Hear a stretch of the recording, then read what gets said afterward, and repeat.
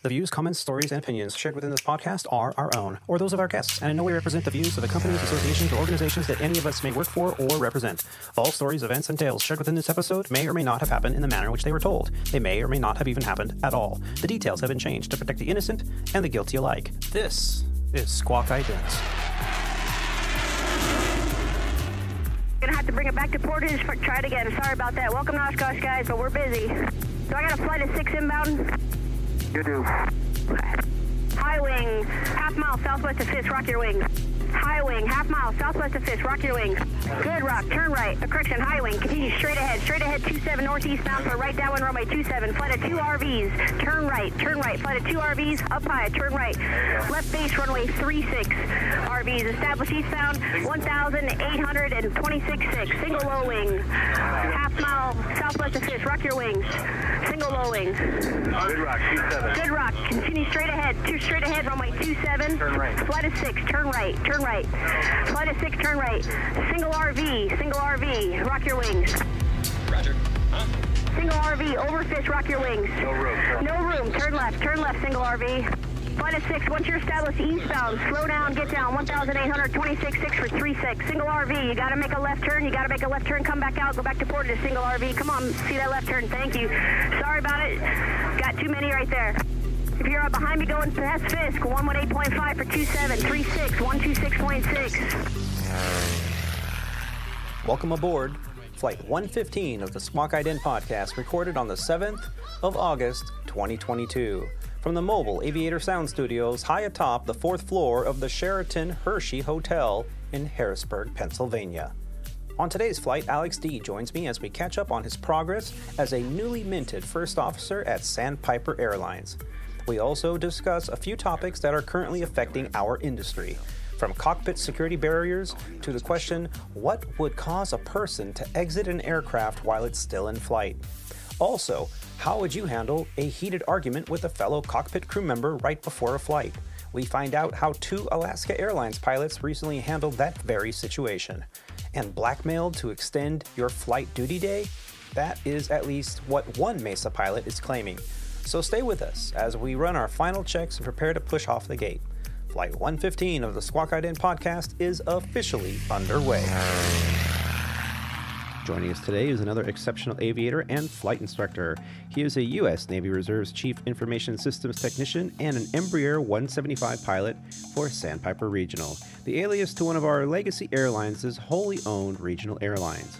Joining us from his home in Temecula, California, where he got up at 5:30 this morning to join us here today on his day off. Help us and welcome him back to the show, Mr. Alex Daigle. Alex, how you doing? Well, you said it in the intro right there. I'm up at 5:30, so I must be crazy and tired, which I think I'm a little of both. Yeah, you and me both. I mean, we're both looking at each other here in the video call here, and we're both bloodshot red-eyed. It's like, what were you doing last night, bro?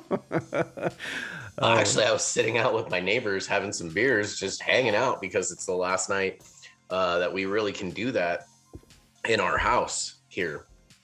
Like, we're moving, right? Yeah. Not to Texas, not yet. That's hopefully eventually in the works. There's some stuff going on with custody battles and stuff like that. Sorry to hear. Moving. Yeah. But our owners hit us with, hey, you guys got to be out by September 8th. Oh.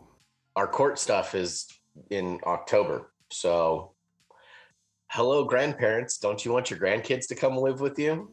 Oh, my God. You know, we're moving into my parents' house. That must be a pilot thing. Month. Because I can't tell you. I mean, I've done it myself multiple times. It's a pilot thing, I think, because, you know, you have these job opportunities and base transfers and equipment and, you know, different carriers, and you're constantly thinking about moving, and it's so difficult, especially with kids and family in tow. And sometimes, you know, you really got to rely on family and friends to help out for those brief periods where you're not quite settled. And it's tough. and that's what it is that my parents are gonna help us kind of catch us for the, I don't know, it depends on everything, but like looking at the next, I don't know, couple couple, 3 months, 4 months, whatever we're going to be there, just to have a spot, because in, you know, a month time, we're not going to have a home to call our own right now, which kind of sucks. And this weekend, my wife was, I wouldn't say lovely enough, because, you know, most of the time she's wonderful to me, you know, and she takes care of a lot of everything in this house. She also listens to the podcast when I'm on it to make sure that, you know, I don't, you know, badmouth anything or anything like that. She also wants to hear what I'm saying. Here it goes. But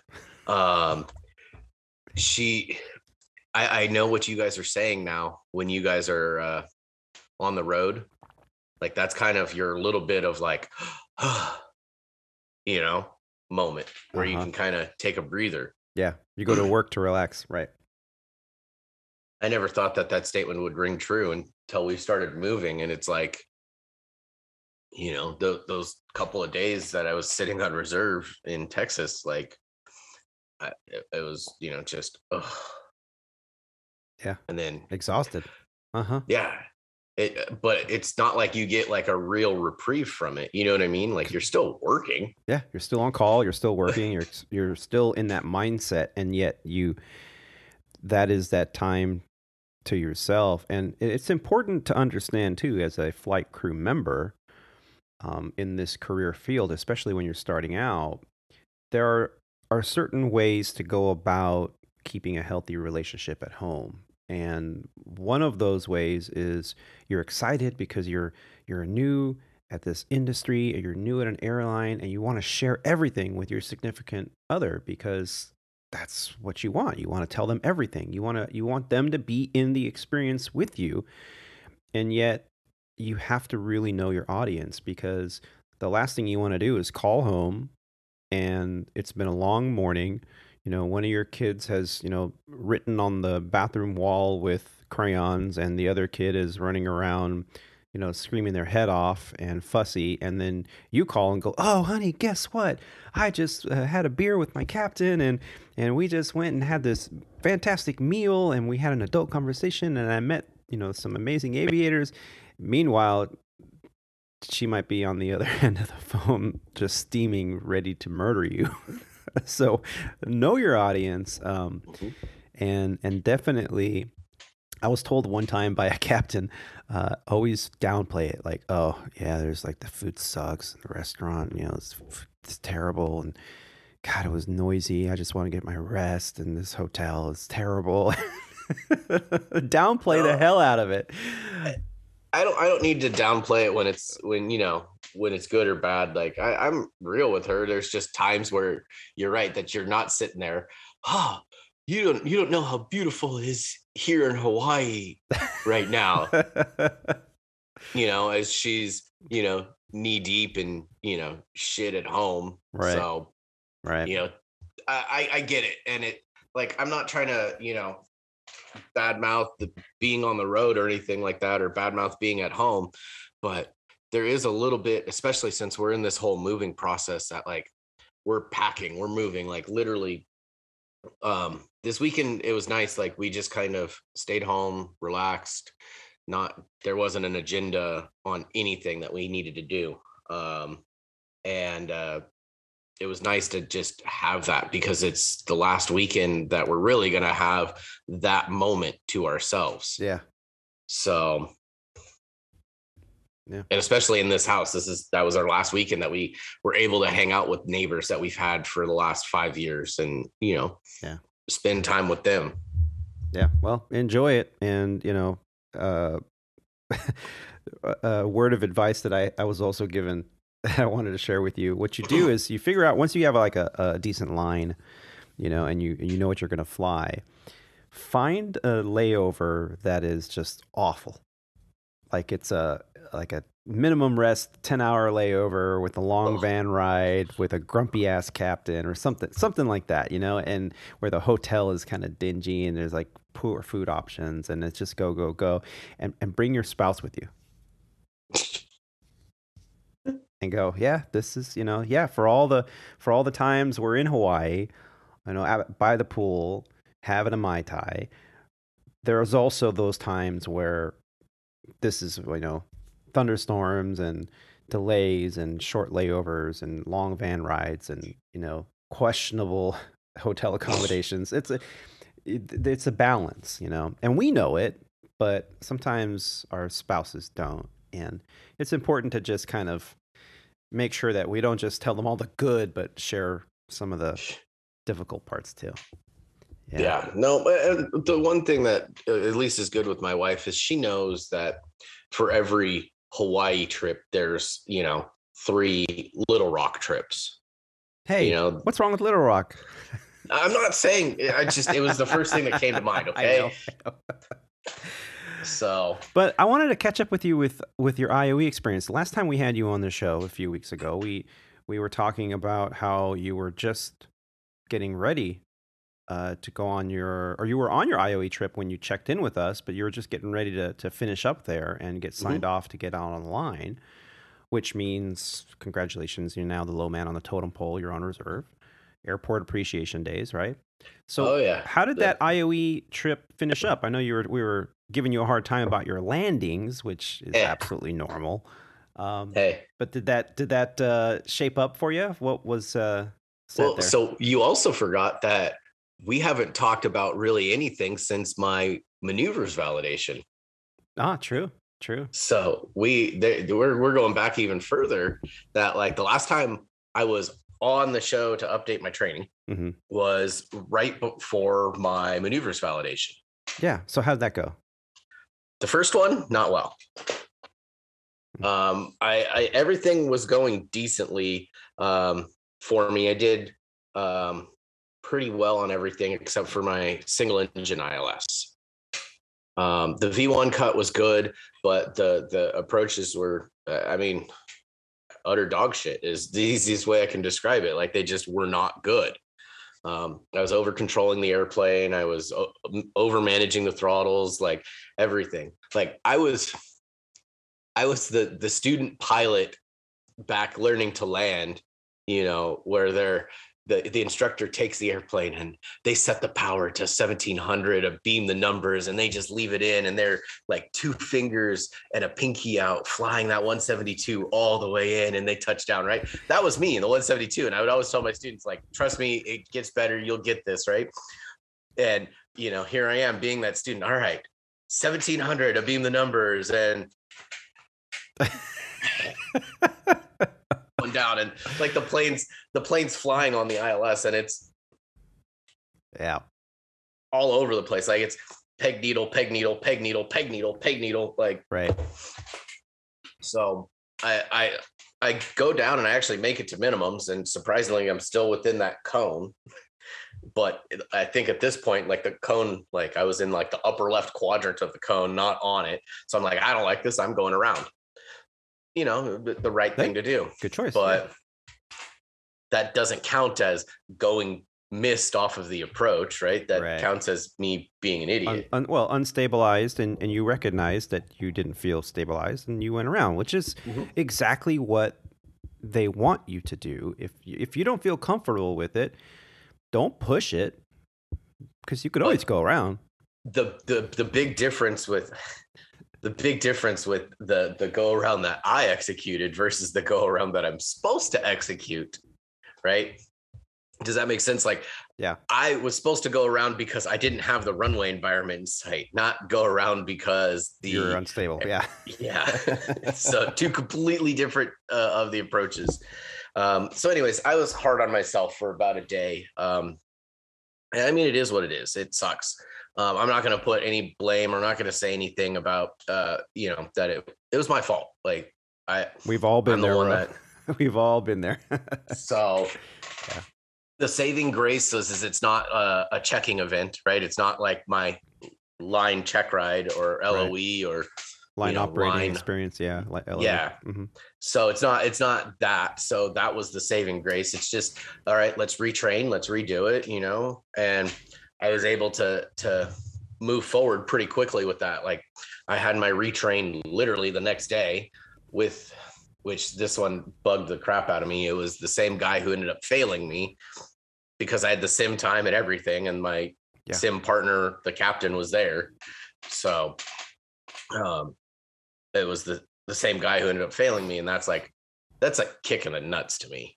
Well, actually, I mean, that could be beneficial too, because they know exactly what they saw. I mean, they want to see you succeed. All instructors and all, DEs, DPEs, they all want to see you succeed, because nobody wants to do the extra paperwork.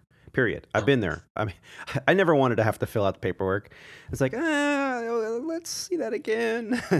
Yeah. I don't want to have to do all that stuff. They don't want to have to do all that stuff. So they want to see you succeed. And to think that somebody is out to get you is that's just usually not the case. So it actually was probably beneficial for you to have the same person that saw where you were having difficulties, because now they could focus on what they saw the day before and not read their notes and try to interpret what exactly they were seeing. So how did they retrain? And that's what happened was when I went to actually do my MV the second time, the guy who ended up flying with, he's like, there's really no notes. So explain to me, kind of what happened. And I'm like, well, so this is XYZ of what I need to do. And he's like, oh, okay, cool. So my technical maneuvers validation was a single it was a V1 cut takeoff, which he goes, you already passed, so don't screw it up. Right. Come back around and do the single engine approach to land. That was my that was all you had to do left. That was the only thing left. Yes. Yeah. And an engine cut on the runway, like an aborted takeoff, rejected takeoff. Yeah. Only because I just didn't get to it in my maneuvers validation. So it's literally all I did. Yeah. And then I got to sit, and I guess my the seat filler captain, he needed to have some currency redone. So he took the airplane, and the guy who was the sim instructor cleared up the day in the sim, and I got to sit and watch him just do 3 laps in the pattern. Oh, just to get his landings in. Yeah. Yeah. Yeah. So you have to have 3 landings every 90 days. And how does that get accomplished as an airline pilot? Well, you're doing landings all the time. So there are multiple ways you can update your currency. The first and easiest way is on the flight management system. You can enter a code on one of the pages that sends the message through the computer system to SOC that you just completed the landing, or it was your landing in the aircraft. So the aircraft itself tells the computer or the network that you as a pilot landed the airplane, and that updates the computer system. The second way you could do it with most carriers is you can log online to one of the company's website pages or whatever it is, and you can, in their portal, you can update your landings that way as well. And then the third option that most people don't realize is you can actually call in, at least with our company, you can call in a phone tree and update it through the phone, or you can call a chief pilot and say, hey, can you update my landings? Because sometimes you'll get a message if you forget to do that, and you'll go, hey, your landings are about to expire in so many days. And you can call the chief pilot, or the chief pilot usually will call you, which is a little embarrassing, and be like, hey, have you updated your landings? I saw your schedule and you've flown 17 times in the last 30 days. Why haven't you updated your landings? Oh, I forgot. And the chief pilot could actually update it in the computer for you. But you don't want to get to that. So what I do is at least once or twice a trip after a landing, I'll throw that in there from the flight management system and update it. Now, why would anyone have their landing currency expire? Well, there's a multitude of reasons. If you're an augmented crew, meaning long-haul international flying where you have to have multiple pilots to take over for breaks because the flight is longer than 8 hours, whatnot, under international operations, you'll have multiple first officers. First officer A, first officer B. At least one first officer is qualified in both seats so that when the captain takes a break, they can accommodate their seat. When you're an FO, you're only allowed to sit in the right seat. You can't sit in the left seat. You can't even sit there. It's against the rules. If that's not your seat. And for most captains, it's the same there. They sit in the left seat. They've been qualified in the left seat. They're no longer qualified in the right seat. So it's not like a captain can go, well, I'm just going to sit here and fly the first officer's duties, or we don't have a first officer today. You got a captain in the back, and they're going to take over. Unless I was gonna say they're starting to do some of that where Yeah. they're starting to, like, if they're short FOs, they're like, oh, hey, captain, right, like you can fill this seat. right. But there's only one way they can do that, and they were doing that right before I left Sandpiper years ago. Is they have to qualify the captain in the right seat as well as the left seat. So they'll do their left seat recurrent training, maneuvers validation, LOE, all that stuff from the left seat. And then somewhere in the training process, they're going to have them do an approach to landing and a landing from the right seat that then I think they do have to do 3 landings, and that qualifies them in the right seat. Then, and only then, can a captain accommodate the first officer's position, unless they're an IOE check airman or there's some other caveats to that too. So a lot of people don't realize when you're a first officer, you can't sit in the left seat ever. And when you're a captain, usually you can't sit in the right seat anymore because you're now qualified only in the left, unless these caveats happen. We had when we were there, one of the guys and I were standby 3 the other day at the airport. So airport appreciation night, not, day. Sure.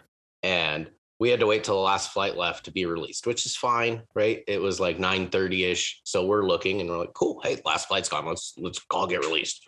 So I'm calling and they're like, no, we have a couple delays, blah, blah, blah, blah, blah, blah, blah, blah, blah, right? The same crew scheduling song and dance that everybody always hears, right? Just in case. Nope, you have to wait for, this. The last flight has to leave, yeah. Yeah. So we're waiting and we're like, okay. I'm like, I don't see that flight on the list. So she's like, call back at 10. So cool. Call back at 10.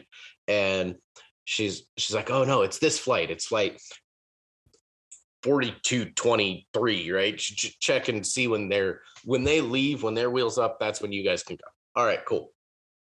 So my buddy hears me. We're sitting in the lounge downstairs, and he hears the flight number, so he starts looking it up so he can see how what the delay is and all that stuff. And he goes, "That's a 145."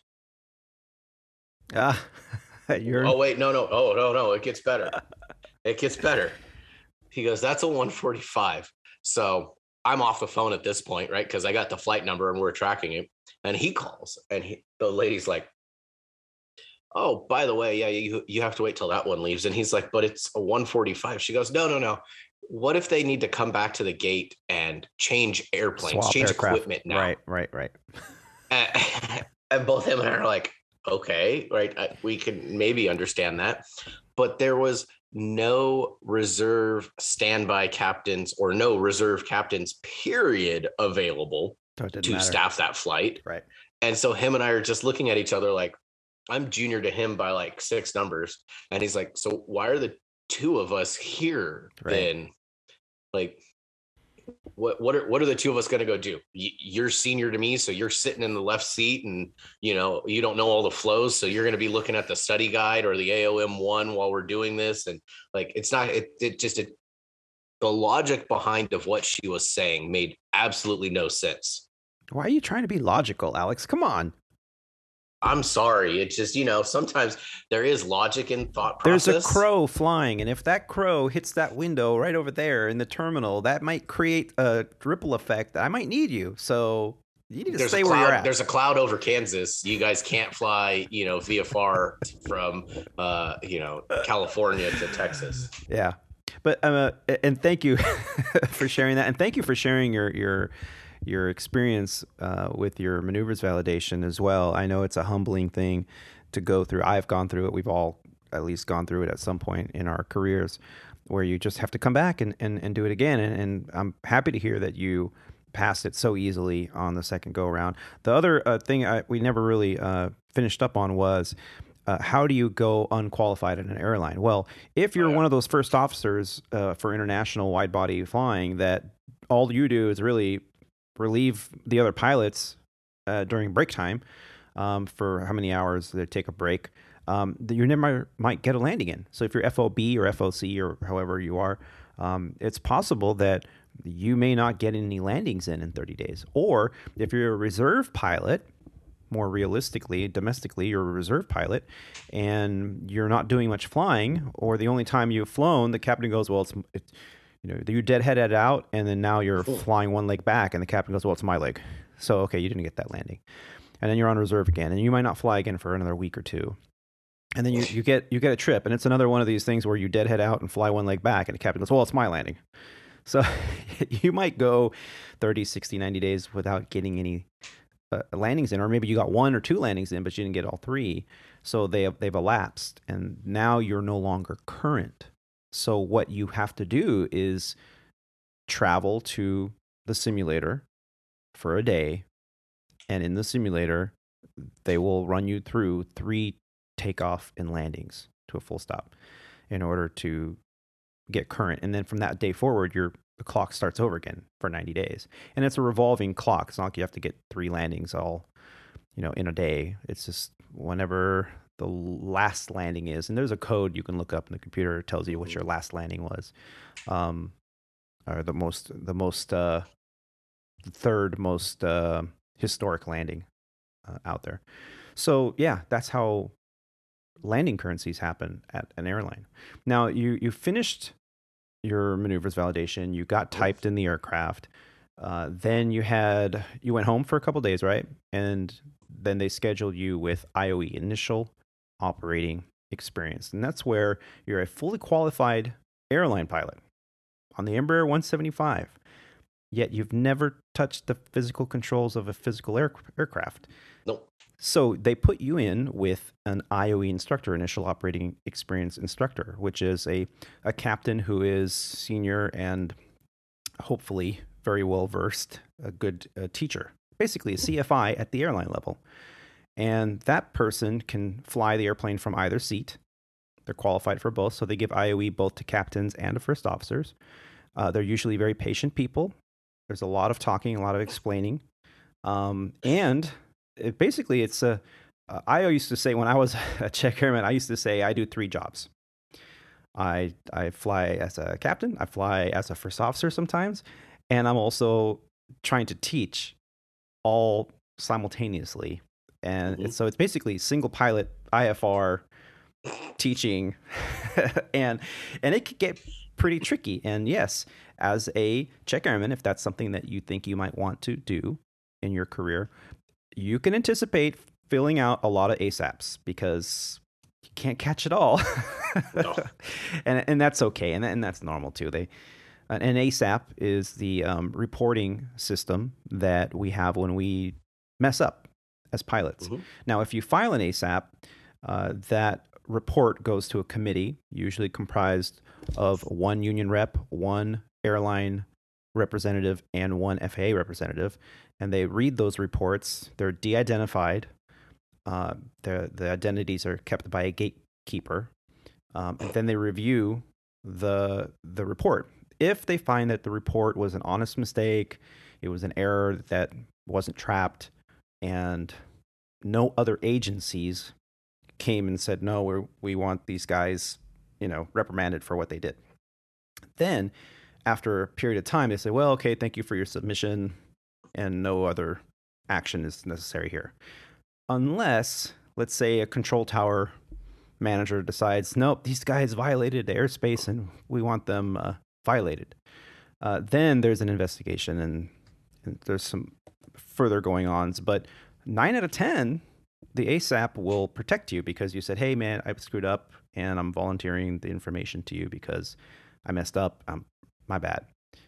The only other time where you would really get in trouble is if you did something out of intent.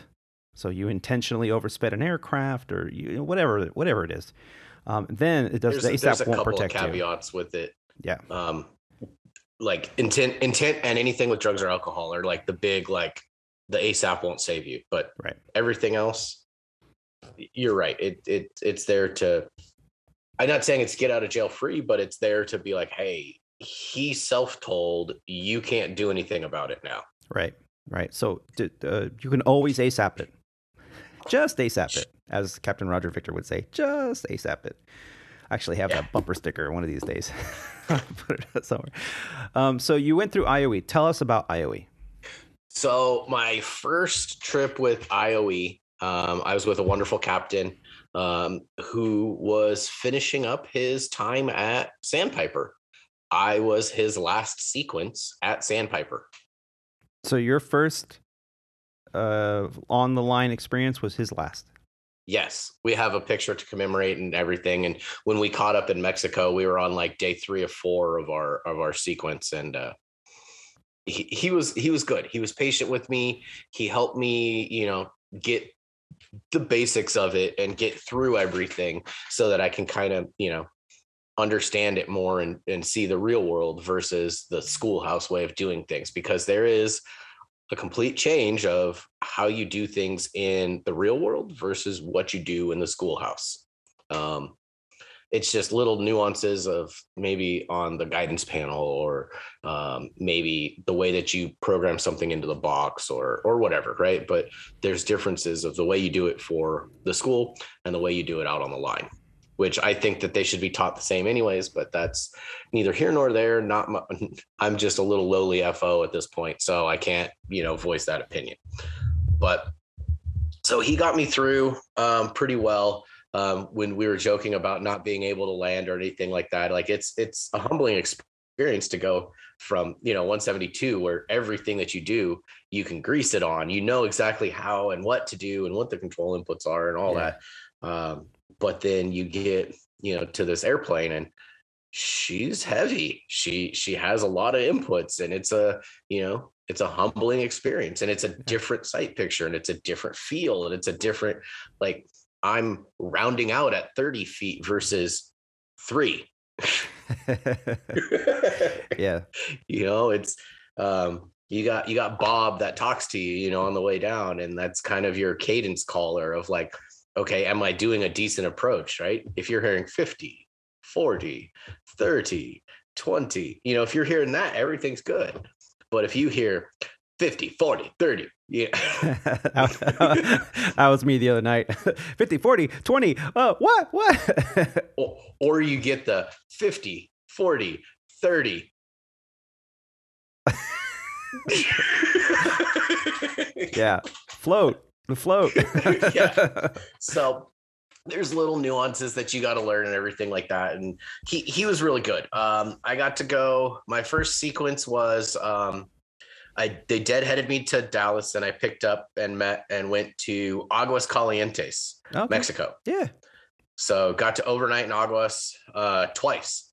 So I went to DFW, Aguas Calientes overnight, back to DFW, back to Aguas Calientes overnight. Okay. So that's where I caught up with you guys when I was sitting in the airport and all that. And then Aguas Calientes to DFW to Springfield, overnight in Springfield. And then the next day was my last sequence, and that was just Springfield to Dallas. Was that Springfield, Missouri, or Springfield, Illinois? Springfield, Missouri. Missouri. Did you get to go to the Bass Pro Outlet? No. That one was pretty much a slam click kind of night. Oh, the short one at the Holiday Inn. Yeah. So it was a shorter evening than what we needed. And so anyways, that one was pretty good. The flight crew that I had was really awesome. The number 2 was giving me crap for my landings, because in the back of the 175, that's the telltale place, right? That's where you really feel everything, like the swaying of the airplane, all that. So he was giving me crap for it, which rightfully so. It was just fun, friendly banter. Yeah. And that was IOE sequence 1. Everything was in the books. I flew, I think, 16 hours or something like that in total. Not me flying the whole time, right? But PFing and PMing. Right. Pilot flying, pilot monitoring. Yes. Yes. Thank you. Sorry. Forget that we've got some listeners that probably might not know what those are. Right. So I definitely got my experience on both. And then my next sequence, I get a call from this captain was incredible. If I could speak wonders, he's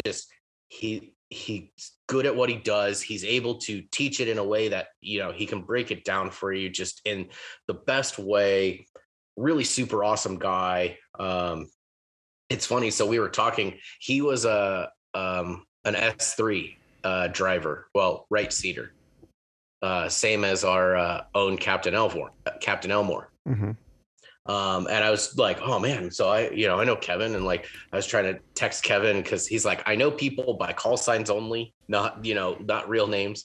I'm like, oh, good. Because, I don't know his call sign. So I'm texting Kevin. Apparently they were like, if this was my Captain Chris, you'd see that. Yeah. And this was Kevin. They had like a little bit of overlap in their careers at the same places. Mm-hmm. But Chris was more kind of on the way out when Kevin was on the way in. I gotcha. So he did his time on active duty, and I forget the reasons why he got out. I think because they were phasing out the S3, and it was just it. So he went to become a 3-lettered agency agent. Gotcha. For 20 years. Mm-hmm. And he said that when he was applying to the FBI, and he was applying to this wonderful airline called ValueJet at the time. Okay. And I made the joke. I was like, oh, you mean the Florida hedge trimmers? You didn't. Oh, I totally did. Because I remember that in the 90s, right? Like that was the big crash. Yeah, the big value. And he was talking, and he's like, I was sitting there, and I wanted to fly, but my wife was kind of like, what's ValueJet pay? And he's like, $20,000 a year. But what's the FBI pay? $41,000 a year. And she's like, so what's the question here? Yeah. And he's kind of kicking himself, like, did I make the right decision? And he's in the academy in Quantico, and one of his friends goes, hey, come here, check this out. And they go to the TV, and it's the ValueJet hedge trimmer crash. Yeah. And promptly 3 weeks later, ValueJet shut down. Right. So thanks, wife. Yeah. And so he had a great career. He loved it, doing the FBI stuff. And he, and then he got to the end, and he's like, well, I want to fly again. So he applied, and he was the very first new hire class for the 175s. Oh, okay. So he's been at Sandpiper for he was there when I was there. 6 years. He absolutely loves it. He really kind of worked with me on smoothing out my landings and smoothing everything out. And so but that trip was fun. The first day was an easy day. We flew from DFW to Des Moines, Iowa. Oh yeah. DSM. And that was day one. That was it. That's all we had to do. Did you love those? What was that, like a 20-hour layover or something like that? Yeah. Well, then the next day was Des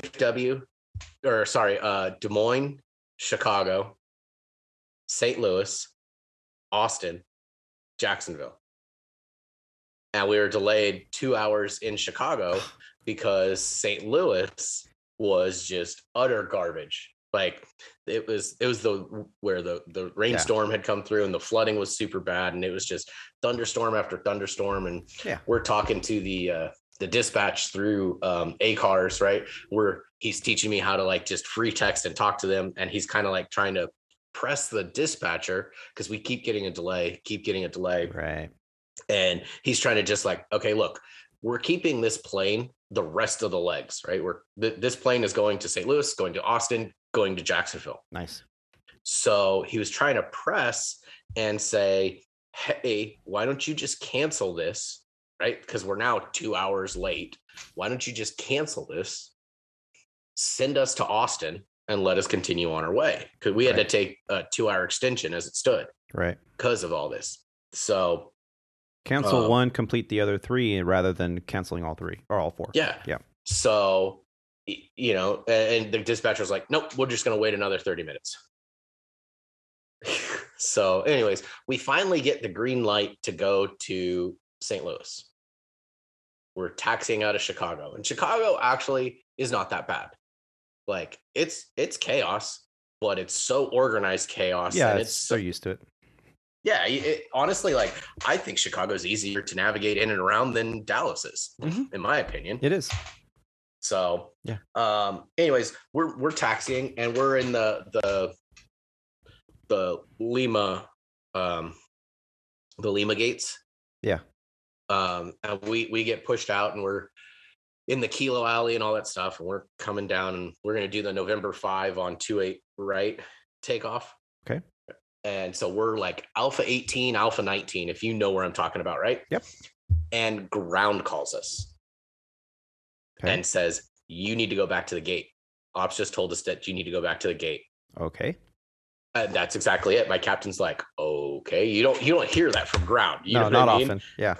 Well, were you not monitoring operations on your taxi out, young man? I think we were doing something else, and I don't even remember at this point.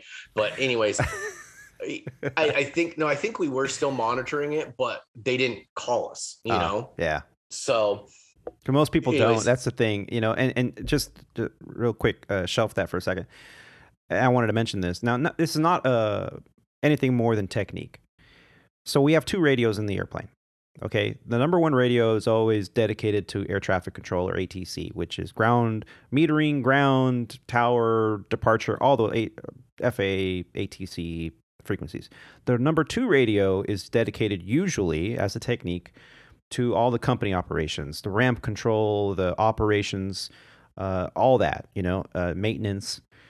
Now, what most people do is when they're number 1 for departure and they switch over to tower frequency, then on the number 2 radio, at that point, they'll switch over to the guard frequency, 121.5, right? And then they'll keep guard active on the number 2 radio at lower volume throughout the flight. Because what happens when you miss a handoff or ATC misses you, and then you're flying, you're like, hey, I haven't talked to anybody in like half an hour. What's going on?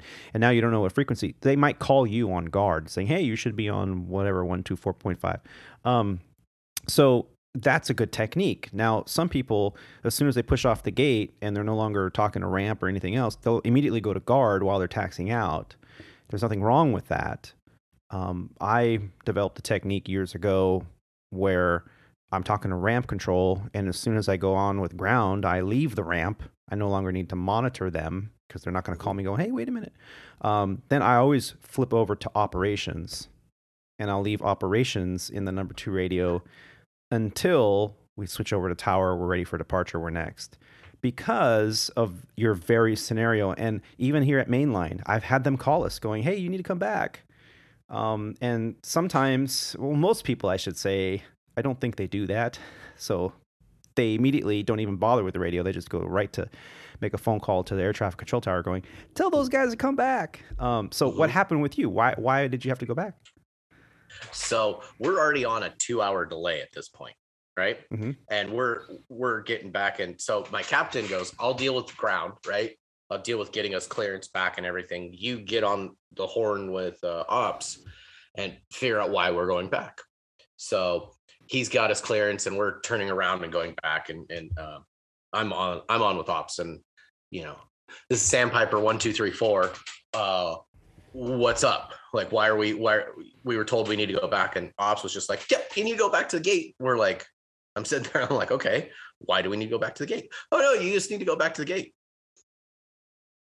Why do we need to go back to the gate? You're not understanding why. And they go, oh, you have some more passengers that you need to pick up. How often do you hear that? Well, yeah, that's the thing is my captain was like, are we serious right now? Like, we're going back to pick up more passengers? No, the window's closed. Like we're late. Like, so he's kind of grumbly, and right.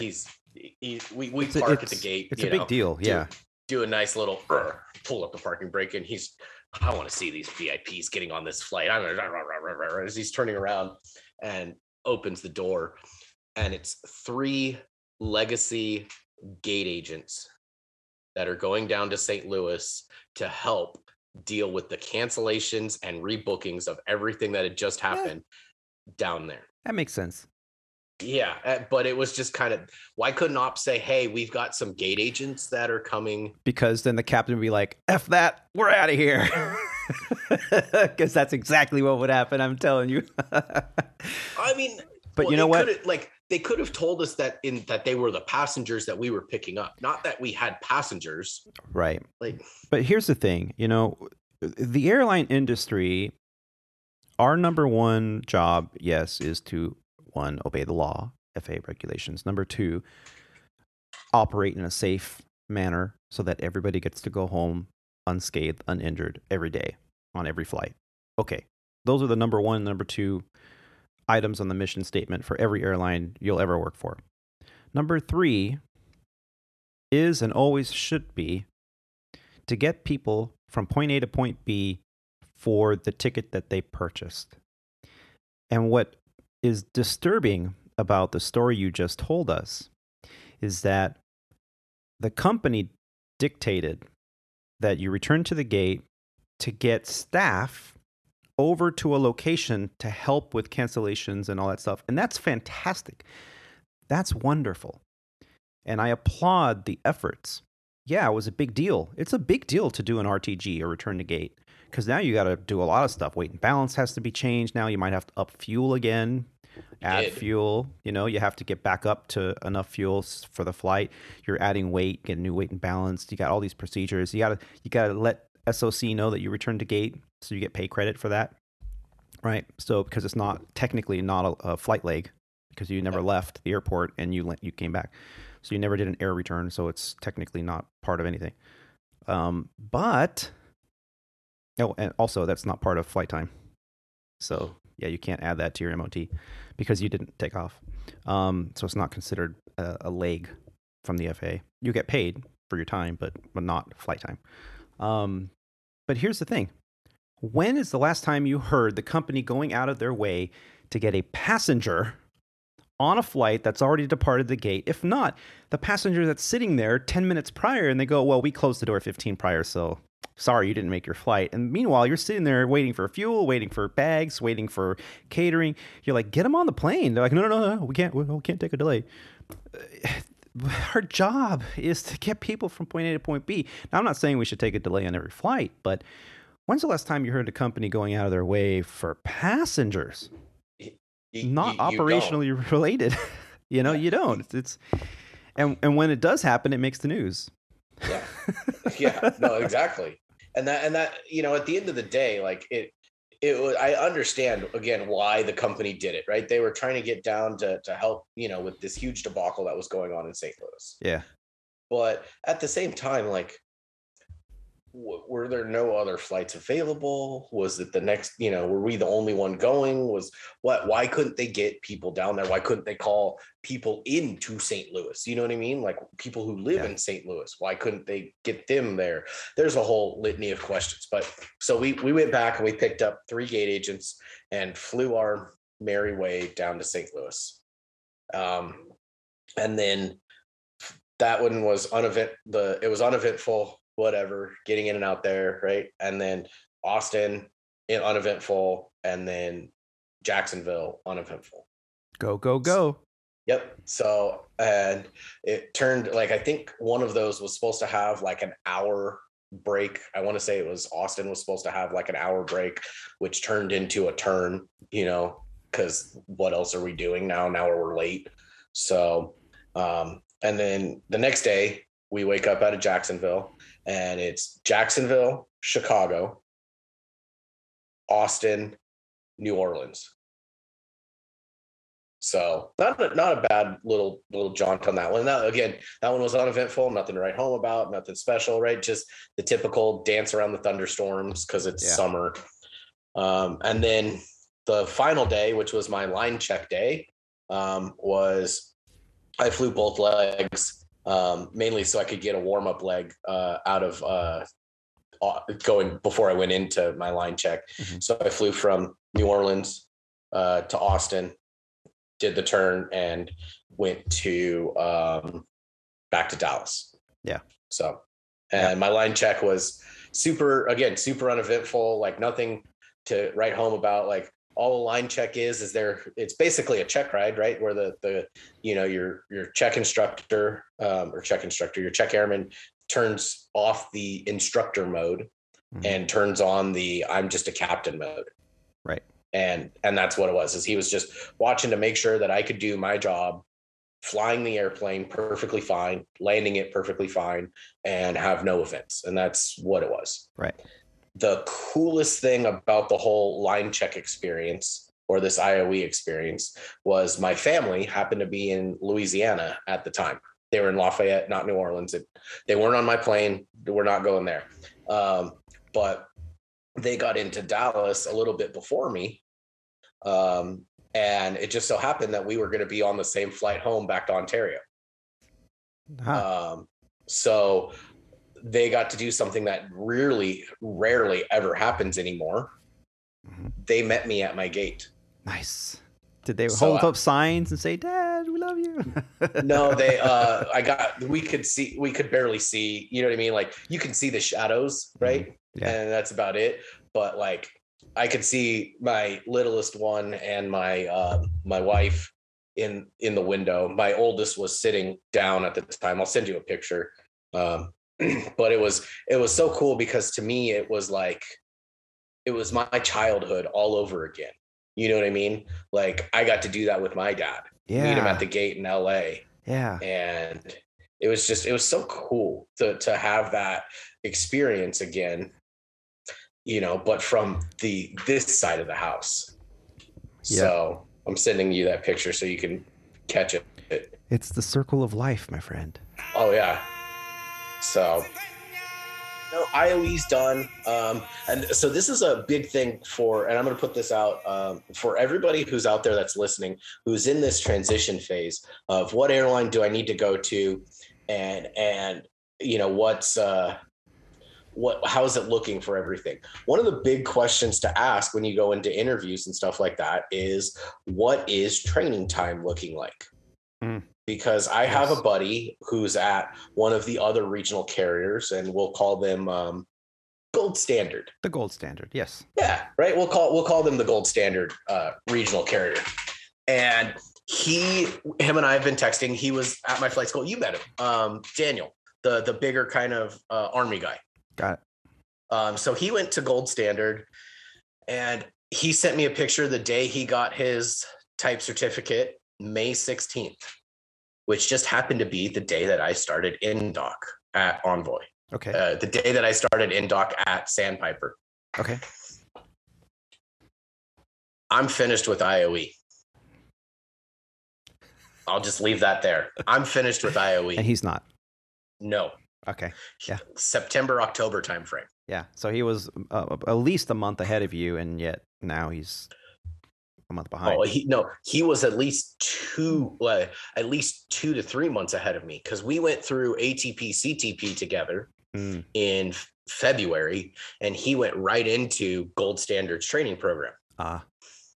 He hit Gold Standards training right away, and I think there was he had to take a little breaks here and there and whatnot after NDOC, basic NDOC, but he definitely rolled through and finished his LOE, or whatever they call it, May 16th, because I have that picture. Mm-hmm. So he was done when I started. So that's a 2-month window, right? I'm done with everything. He's still waiting. And this is now going back into what we were talking about earlier about sim currency. He's more than likely going to have to go into the simulator to get recurrent before he even touches the airplane. Right. Right. And that's the worst. That's the worst feeling.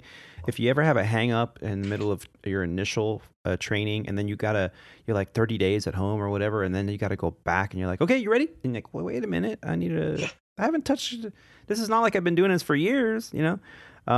And so, yeah, that's a great question to ask, what the turnaround time is for training. Because if they hesitate in giving you an answer, you might want to look at all your options. And I'm not trying to peddle Sandpiper or anything. You know what I mean? Like, it's a good airline. It has its ups. It has its downs. It has its good. It has its bads. All of them do, right? The biggest thing is I was actually texting with another former student of mine, and she's coming up to the point where she's applying and all this stuff to airlines. Are starting to look. She's like 1,300 hours, just got her multi, right? So I'm like, okay, now's the time to start applying, right? And at the end of our conversation, this is what I told her. I said, but seriously, these are things for you to consider, right? Future growth at the company. whether that's what the company's doing or what the, you know, the route structure, everything's looking right. Like, what's their future growth look like? Which I think is a good thing, because remind me, there's talks of us opening another base. Serious talks about opening another base. So that's a point to come back. So I'm going to shelf that. Future growth at the company, training timeframes, right? What we just talked about, pay and bonus structure, non-rev travel, commuting, upgrade times, fleet, and union. Yeah. And I think those are all in my opinion, I think those are all valid points, and maybe a more seasoned aviator can kind of help and see if there's anything else to add to that list. But I think those are all good, strong talking points for someone coming in, like to start questioning. Yeah. How you choose, you know, the odds are probably 90% of the people that if you ask them, why do you work for the company you work for? Their answer is going to be because they were the first ones to hire me. Plain and simple. It's not because I chose them. I didn't, you know. No, they're the first ones to offer you the job. Let's not mince words. So I always find it ridiculous, and there's no other word for it, absolutely ridiculous, when I hear pilots badmouth other pilots from other carriers because they work for that other carrier. It's like, dude, the reason you work here is because they were the first ones to hire you. You know, you were bobbing for apples, and that's the one you picked. Okay. And so it's so important that now in this industry, at a time when if you've got a license in your pocket and you've got some flight time under your belt and you want to jump ship and go to another carrier, no problem. I mean, everyone's hiring, including mainline carriers. I mean, to go to a major airline, from CFI II to an airline like Frontier or Spirit, which are hiring straight off of the GA flight line right now, that is unheard of. This is the first time in history. So yes, you now can say, well, I picked that airline because I had multiple offers. Even you had multiple offers without having I had Gold Standard and Sandpiper. Yeah. And you picked one because of your history and your quest in this aviation journey for a particular reason. And that's the reason you were there. You chose it. You could have gone the other way, and you could have been like your friend and still been waiting for IOE and training to be completed. So, I mean, we're all in this together. I've said it 100 times on this program. I've been saying it for the last 20 years. The second that you pin those funky little cracker box wings on your t-shirt or your uniform, you know, that the plastic or metal or whatever it is made in China, the wing set that pokes you every time you put your seatbelt on. Every time you put those on, you're part of an elite group that less than 1% of the population of this country, let alone the planet, can do. Not choose to do, but can do. Not everyone can operate an aircraft safely. It is a lot of knowledge to have and retain, to be responsible for. There's a lot of personality issues that need to all fall in line. You have to be level-headed. You have to be able to, I hate to say multitask because that's not really a thing, but you have to be able to juggle a lot. And, you know, you have to make really sound choices under an extreme amount of pressure and stress and anxiety. And that's what being a pilot is all about, to be cool under pressure. So the fact that you got wings on should be enough. I see another pilot, I always, you know, do the whole nod your head, say good morning, say hello. If they don't say hello to me, I don't like that. I mean, when somebody passes by and just kind of gives you the stare down and they don't say good morning or the head nod or something, I don't care what carrier you fly for. I think it's rude. And that's something that I've realized, that it's like, holy shit. Like, you walk in the terminal and doesn't matter what airline you work for, right? You see it and everybody gives you the what's up? You know, or you get the, hey, like something like that. Like, morning. You're getting acknowledged. Yeah. I'll walk up to a gate and I see somebody there in a uniform from another place and I'm flying it. I'll walk up like as if I'm not flying it, just to mess with them. I'm like, hey, you trying to get on this flight too? And they're like, oh, yeah. How's it look? Is it full? I'm like, I don't know, but you know what? If it is full, you're always welcome up on the flight deck. Hey, I'm Tony. And next thing you know, I'm having a 30-minute conversation with this. They're already boarding, and the captain's like, dude, are you coming down? We have to take care of each other. We absolutely have to take care of each other. No, it definitely, it's one of those that, again, that's part of the main reason why I'm on this podcast with you is you always say we get here because of we stood on the shoulders of the aviators before us. Well, guess what, Tony? I was standing on your shoulders, so now it's my turn to have someone stand on mine. Absolutely. If I can help one person, move on and get some kind of, I wouldn't say mentorship, right? But like some kind of advice that wasn't available for me. Mm-hmm. Don't get me wrong. I'm not discrediting my dad by any means, but my dad is so far out of this loop that like all we can talk about is like actual flying sequences, not anything else. Right. The industry has changed. We're seeing it happening right before our eyes. And I felt the same way, which is the reason I started this podcast in 2019 is because I felt like I owed it to all of those that came before me to help spread the word that the knowledge they gave me and to the future generations. And I'm loving it. And we'll have more with Alex D right after the break.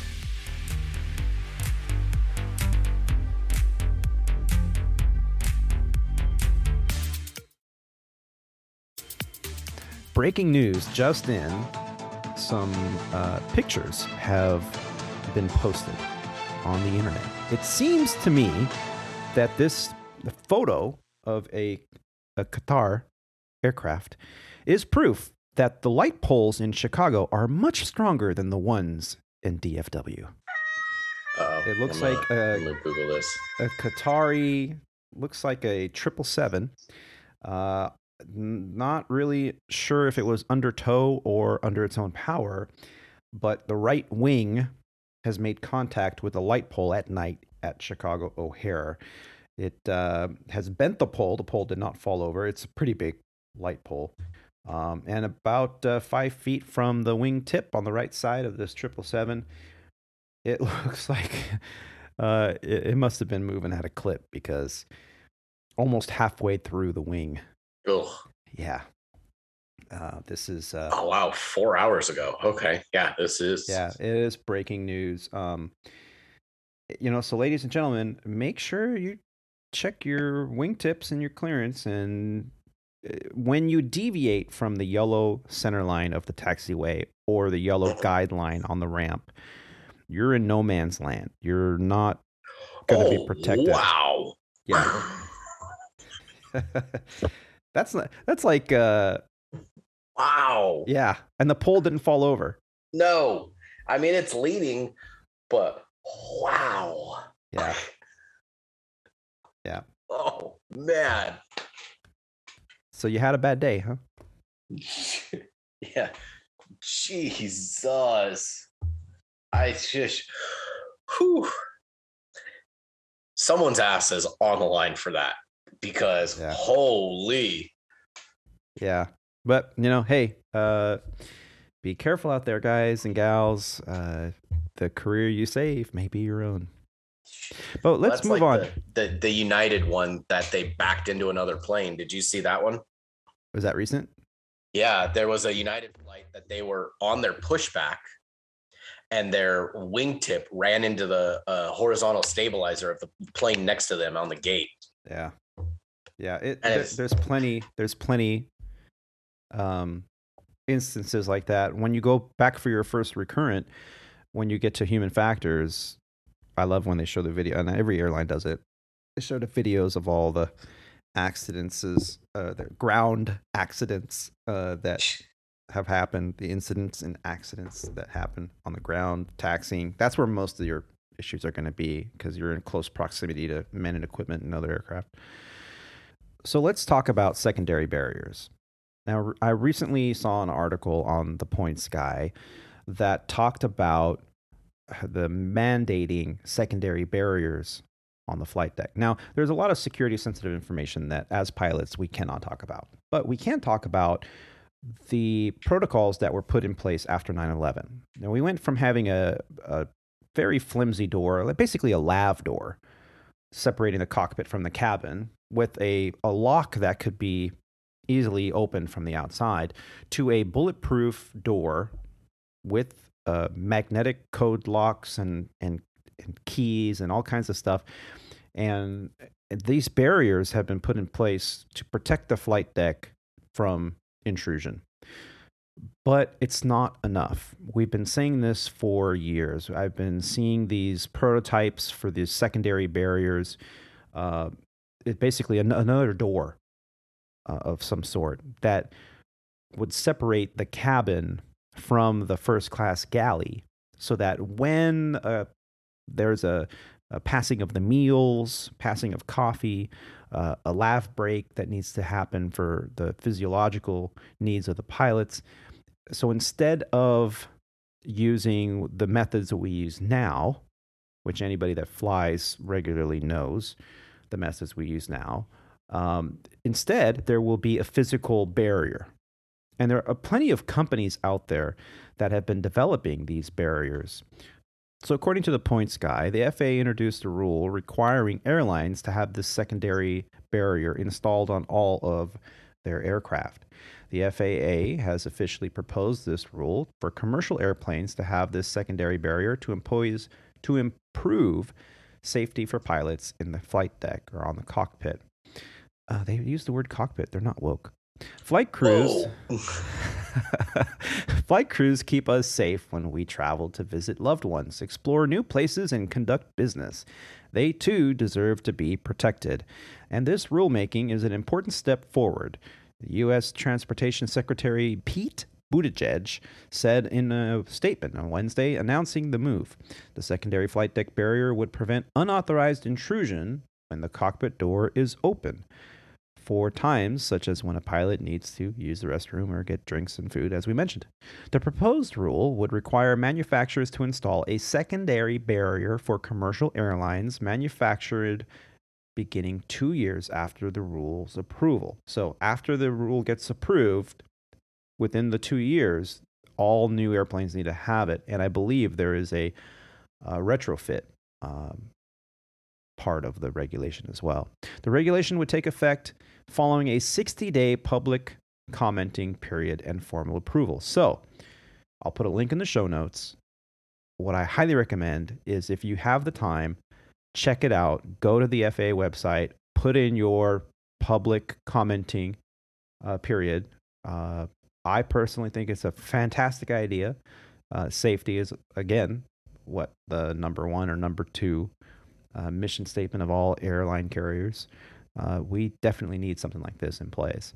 The guidelines and rules for the secondary barrier have long been in the works. The FAA issued guidance as far back as 2007 for safety procedures to be used when the main flight deck door is open. After the 9/11 attacks, the FAA required flight deck doors to be straightened and secured, but the administration put policies in place to ensure the door is locked at all times, except when a pilot needs to exit.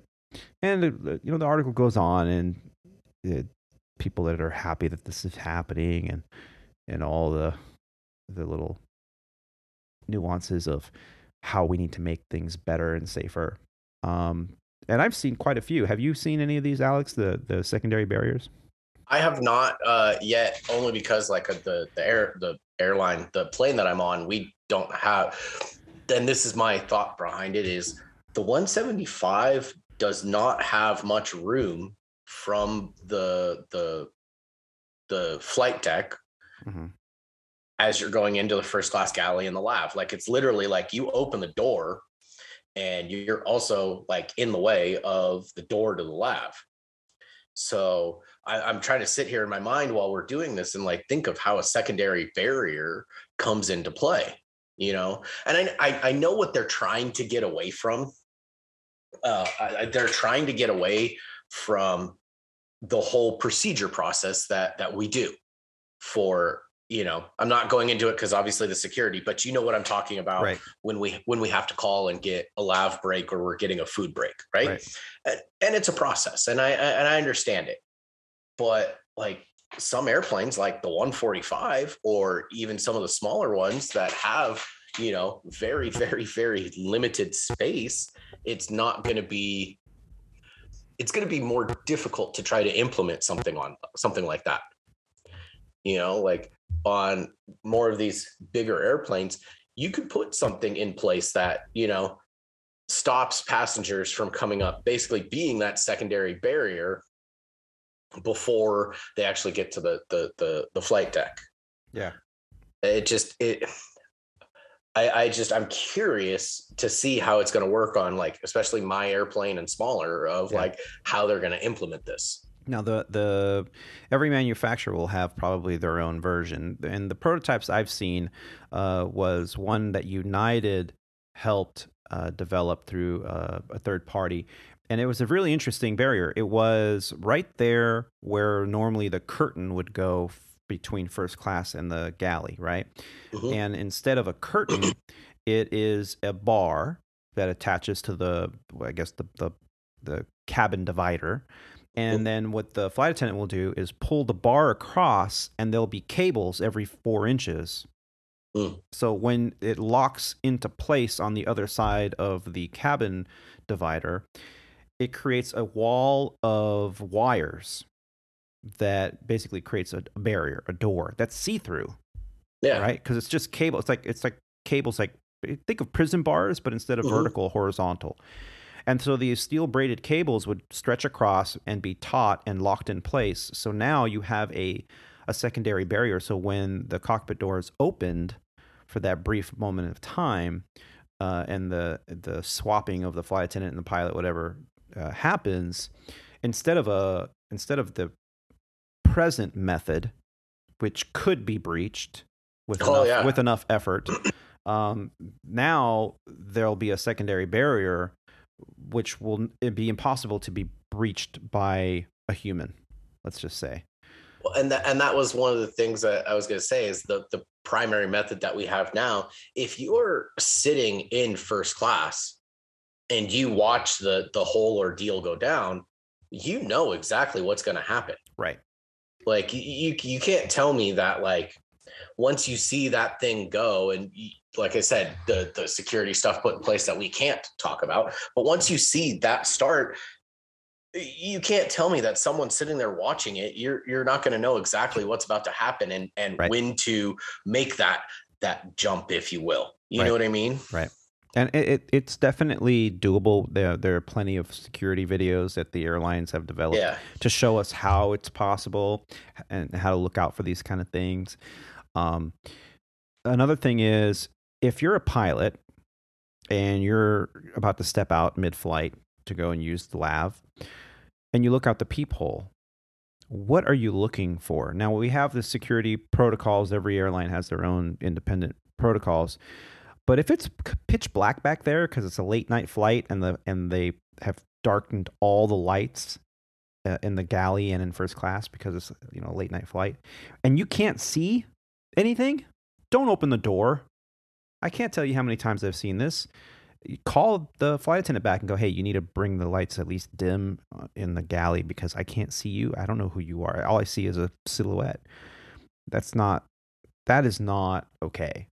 So don't get lax with security, because especially now, considering the current government and political events that have happened, the recent execution that happened over there with the Al-Qaeda's, I guess now number one, he was bin Laden's number two. The leader of the terrorist group Al-Qaeda, Ayman al-Zawahiri, was killed in a CIA drone strike over the weekend in Kabul, Afghanistan. The Egyptian physician and militant was first jailed after his complicity in the 1981 assassination of Egyptian President Anwar al-Sadat. Zawahiri later joined the movement led by Osama bin Laden, which would become Al-Qaeda. The group attacked several times before the strikes in the U.S. on September 11. 11, 2001, which left nearly 3,000 people dead. After bin Laden was killed by U.S. Navy SEALs in 2011, Zawahiri was proclaimed leader. You don't think retaliation ideas have not come up? I think they have. So I wanted to talk about this just to reiterate how important it is to not be complacent when it comes to safety and security. And though barriers and procedures are set in place, these new secondary barrier protocols that the FAA is developing are very much welcomed, at least here at Squawk Ident they are. Mm-hmm. No, and I agree with you. I think that I think it's necessary. I think that, like I said, if you sit and watch long enough, you'll know exactly the procedure.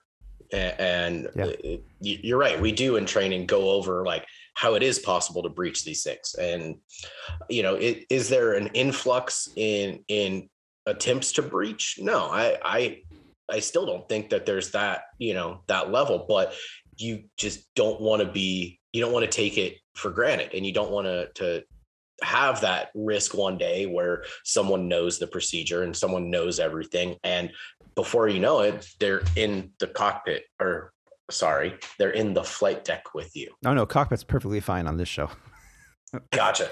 Well, you don't want them to be up there, right? You don't want them to be standing there with you, right? And at the end of the day, like, you got to think we're 75,000 pound. I know we're light compared to you guys, but we're a 80,000 pound missile with fuel, can be turned into the easiest weapon of mass destruction, right? Like, we don't want that. We don't need that again. And, the TSA obviously tries to do a good job to kind of curtail some of that stuff and catch some of the stuff before they get through. But you may not even need any of that stuff to get through, like, you just need a couple big dudes. Yeah. Well, the Allied Pilots Association, the union representing the American Airlines pilots, all 15,000 of them, they had a statement in relation to this new public comment period. And they said, in relation to the public comment period on pending federal regulation mandating secondary barriers between the cabin and the cockpit doors on newly manufactured passenger aircraft, we welcome this development as a good start and appreciate the efforts of the FAA's acting administrator, Billy Nolen, to move this vitally important issue forward. This was said by APA President Captain Edward Sisher.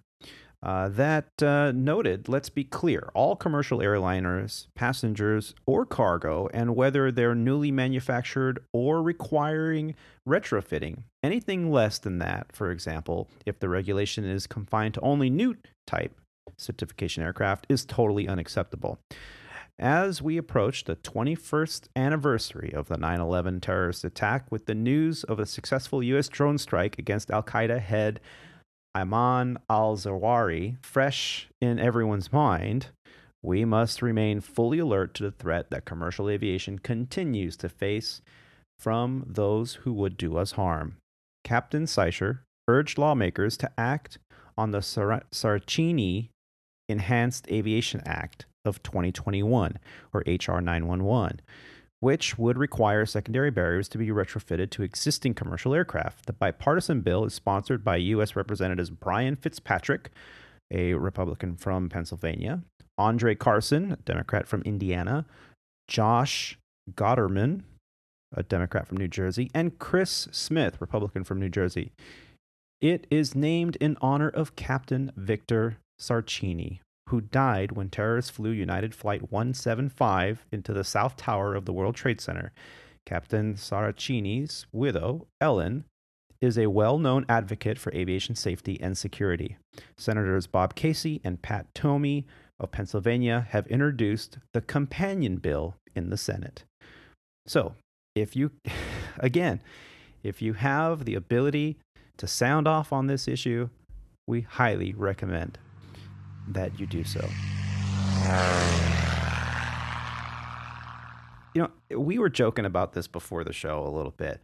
What in God's name would cause a pilot to say, I'm out of here, and exit the aircraft while it's still in flight. Now, I don't mean to make light of the situation. Clearly, there was something else going on here.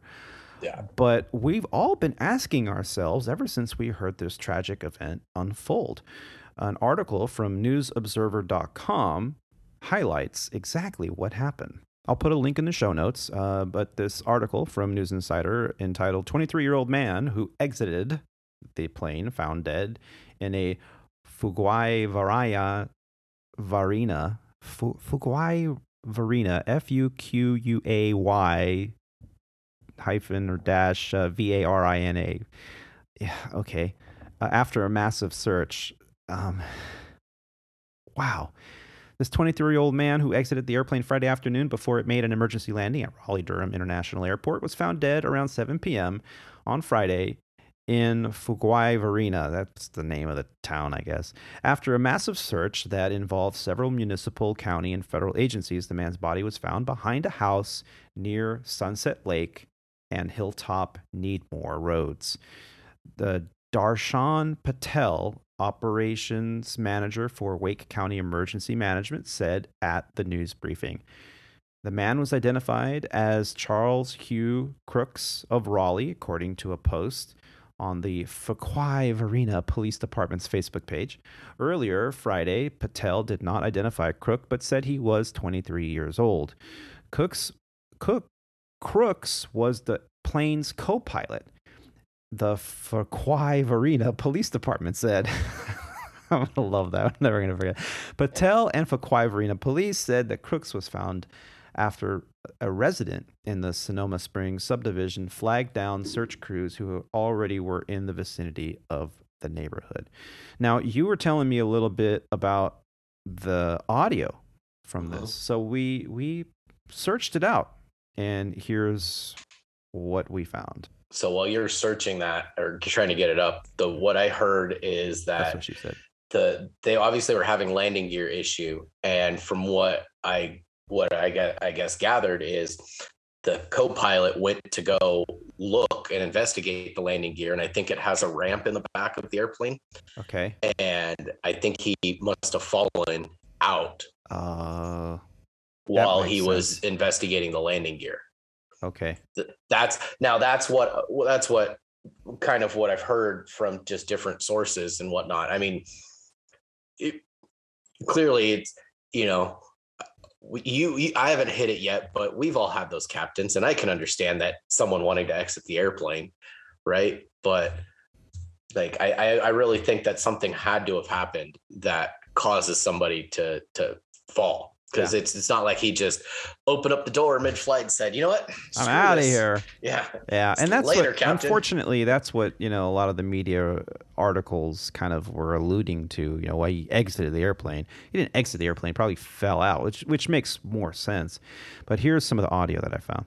I mean, I'm sure this pilot's going to be shaken up. I have no idea. He literally just said, "My pilot just jumped out."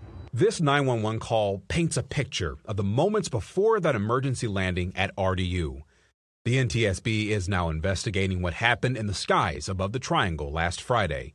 RDU police interviewed the surviving pilot, but no incident report has been released, and we have yet to learn the pilot's identity. Devin Lynch, a friend of co-pilot Charles Crooks, whose body was found in Fuquay-Varina, says he wants answers. I would be interested in hearing that CVR recording because, I'd like to hear what was going on in the cockpit that wasn't even communicated with their traffic control. Lynch says from the few years he's known Crooks, it just feels out of character for him to jump from a plane without a parachute.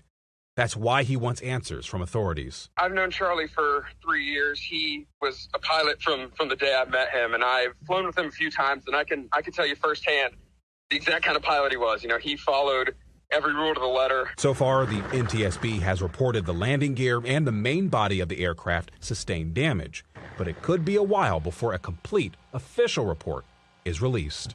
If you search it, there is the clip of it's a 911 call, and I think he's also talking to Tower. But you heard it in there that the guy was saying the pilot's pretty shaken up. He said his pilot just jumped from the airplane. And that's the thing, is that's what they're reporting. So was it, like I said, from what I've heard, that he was checking the landing gear and fell out, or did he really jump from the airplane? Yeah.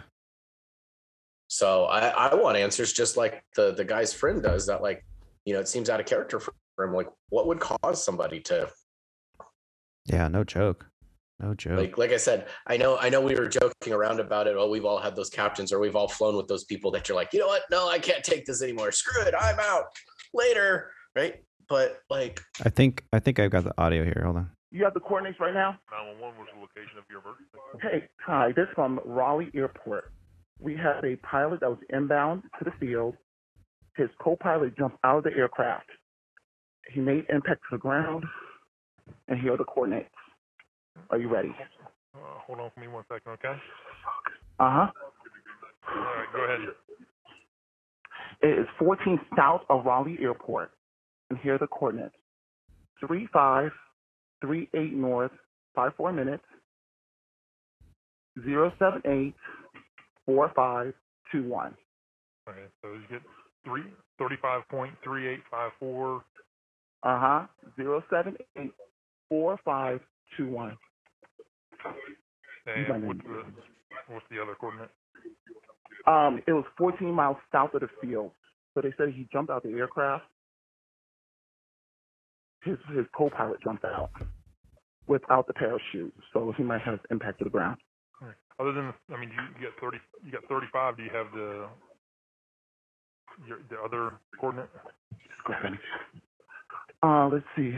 I mean, you got latitude. You have longitude. Oh yeah, that was it. 3538, I guess north, 07845 east. Okay, 35. Oh west. 30, Sorry. okay, I'm sorry. 35. Yeah. 38. Get that guy in as soon as possible to the right side. Call airport off. Tell me what just happened. 35.38 north, and then your longitude is what? 3538 north, 07845 west.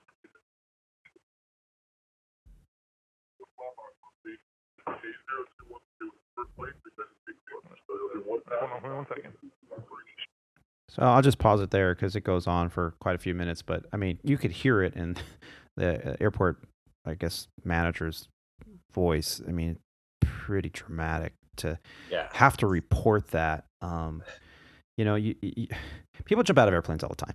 Okay, with parachutes on, intentionally. I was gonna say they do it intentionally. But when you hear someone jumped or fell, or they're saying the word jumped, but yeah, it hits you, man. The reality of what this means. So yeah, we'll be keeping an eye on this. I think, Alex, you kind of hit the nail on the head as you speculate that it sounds like they had the rear cargo ramp open, and maybe he tried to look around the side to see if the gear was down, which, I mean, and if you look at the aircraft, it's kind of a boxy aircraft. It kind of looks like a shorts. I was going to say, it looks like a shorts. Yeah. And it's the gear is kind of hard to see. I don't think you can see it from the flight deck, and you probably can't see it even from the back ramp. I mean, you'd have to stick your head into the flow of air. I mean, 200, 100, and even 150 miles an hour, that's going to blow. You're not going to be hanging on for long. No. So I don't know. I don't know if that's a plausible story or not, but we'll just have to wait for the accident investigation to conclude to figure it out. But yeah, our hearts go out to the family. There's some audio from the father of the suspect here, or not the suspect, but the father of the pilot who lost his life. And hopefully this is going to come out to be some just tragic event that, could have been. Yeah. No, I'm looking at the airplane, and I pulled it up on the Wikipedia page, and it looks like that, like when the cargo ramp opens, or it looks like there's a door to the back that you can see, kind of like a Twin Otter. You know how they have that door in the back. The only thing is they've got like two wheel humps where the landing gear sits when it comes up. So there's not really much you can see by looking down. You have to, I'm assuming, go behind it and look out, look forward, which you're not. It's going to be impossible, right? Yeah. And so maybe there's a safety protocol put in place that like you have to have a harness on or something like that. Like, who knows? But like it doesn't just seem that you can just, easily look and see what your landing gear is looking at. So, and my heart goes out to that family, just in general, because I mean that's just terrible. So, and like I said, who knows where it was? Because there's a picture that I pulled up on the Wikipedia page that's got the ramp open, and I mean that's pretty much going to be your best view to look out at the landing gear.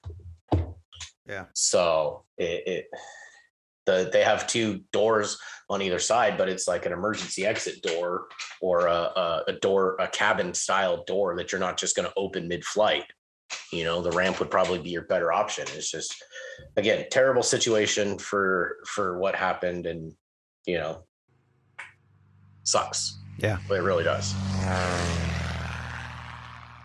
Well, you know, in another interesting article, and I really wanted to talk to you about this because I've been talking about this, conflicts of personalities, conflicts of on the flight deck. How do you handle them? I've been asking these questions. I've really been an advocate for doing your best to get along with everyone, keeping it professional on the flight deck, and how this is a small community. So, you know, we take care of each other, and even if you've never flown with the person next to you, you've never seen them before in your life, you both have a common job to do, and you should be able to just sit down on the flight deck and just continue on and do your jobs, and it should all be a seamless transition and professional. But that's not always the case, as two Alaska pilots recently found out.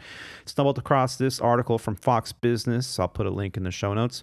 You know, and it happens, but I think they did the right thing. And you know, what would cause a 2-hour flight delay on Alaska, especially if you were on Alaska flight 1080 recently from Dulles to San Francisco? Well, it could be because your pilots got in a fight.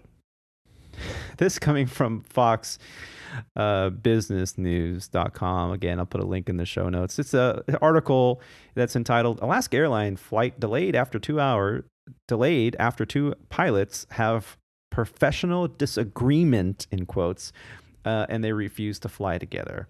Alaska Airlines says 2 pilots had a professional disagreement, but they remain fit to fly. Yeah, an Alaska Airlines flight was delayed earlier this week after 2 pilots who were supposed to fly the aircraft couldn't get along, the airline said on Thursday. The flight, as we mentioned, Alaska 1080 from Washington to San Francisco, returned to the gate before taking off Monday after the 2 pilots had a professional disagreement, the airline told Fox Business in a statement on the matter. While the situation was unfortunate, in the interest of safety, the pilots did the right thing, the airline said. Both the captain and the first officer were evaluated by management, drug test, pee test, alcohol test, and it was determined that they remain fit to fly. We swapped crews, and the flight continued to San Francisco. We apologize to our guests for the inconvenience that it caused. Passengers who claimed to be on the flight tweeted, of course they did, that part of more than 2 hours of the delay was due to a storm that they were waiting on the tarmac while on board the airplane. However, they said that the flight was further delayed after the 2 pilots had an apparent argument and turned the plane around and went back to the gate. Don't make me turn this airplane around. One Twitter user posted a video that appeared to show the end of the pilot's announcement and the other passengers saying, "Can't we all just get along?" I just want to say, you know, can we all get along? Can we get along? Thanks, Rodney. Another Twitter user wrote, "After an hour and a half delay, we now return to the terminal due to a failure of the captain and first officer to get along." Wow. And there's some other ones saying, "Whoops, we can't access this tweet." Airline pulled a pilot from a different delayed flight to replace it with the pilot who walked off the plane, reported 1 Mile at a Time, a travel news website that first reported the pilot's argument. The airlines have blamed bad weather and understaffing of federal air traffic controllers for many of their flight delays this summer, but part of the problem is also a shortage of workers. Airlines paid tens of thousands of employees to quit after the pandemic devastated their business in 2020, and we are still hiring and training replacements to that. So, yeah, what do you do? Now, it could have been as simple as, hey, there's weather. It's not safe. We shouldn't go. And the captain could say, no, we're going. I got to get to my overnight because I'm meeting my girlfriend there, whatever. Or I live there, whatever.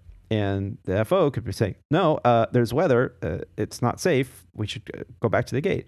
And it could be as simple as that. Or it could be, hey, that hooker that you got in Mexico last week happens to be my girlfriend. What the hell's wrong with you? I mean, I've heard some crazy, crazy, crazy stories.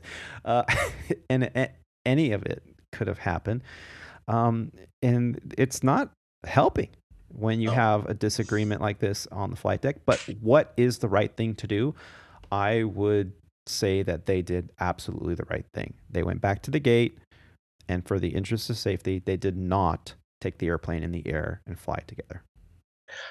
I agree. I think that was the best case scenario with all of this, that whoever walked off the airplane, whether it be the FO or captain, right? That, at least it's too soon to make this joke, but at least they did it while they were at the gate, instead of in the air. Oh,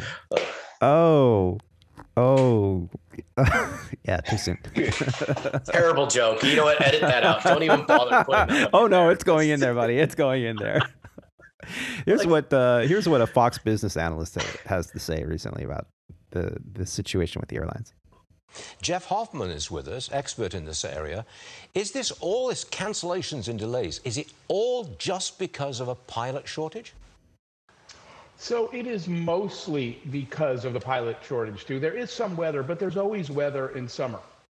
So those weather delays and cancellations are normal. But this weekend alone, Father's Day and Juneteenth weekend, 5,000 flights in the U.S. were canceled, and a third of all U.S. flights were delayed. That is not normal. That is the staff shortage.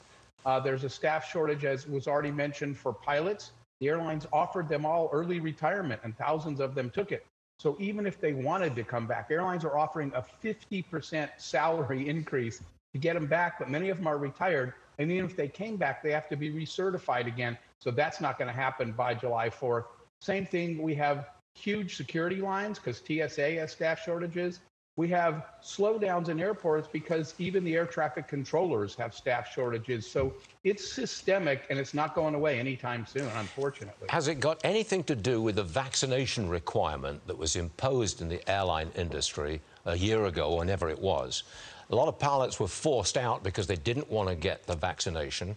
And if they want to come back in again, they've got a problem because they have these medical checks every 6 months or every year, really. And they don't want the vaccination to mess up their medical check. Is that part of this deal too?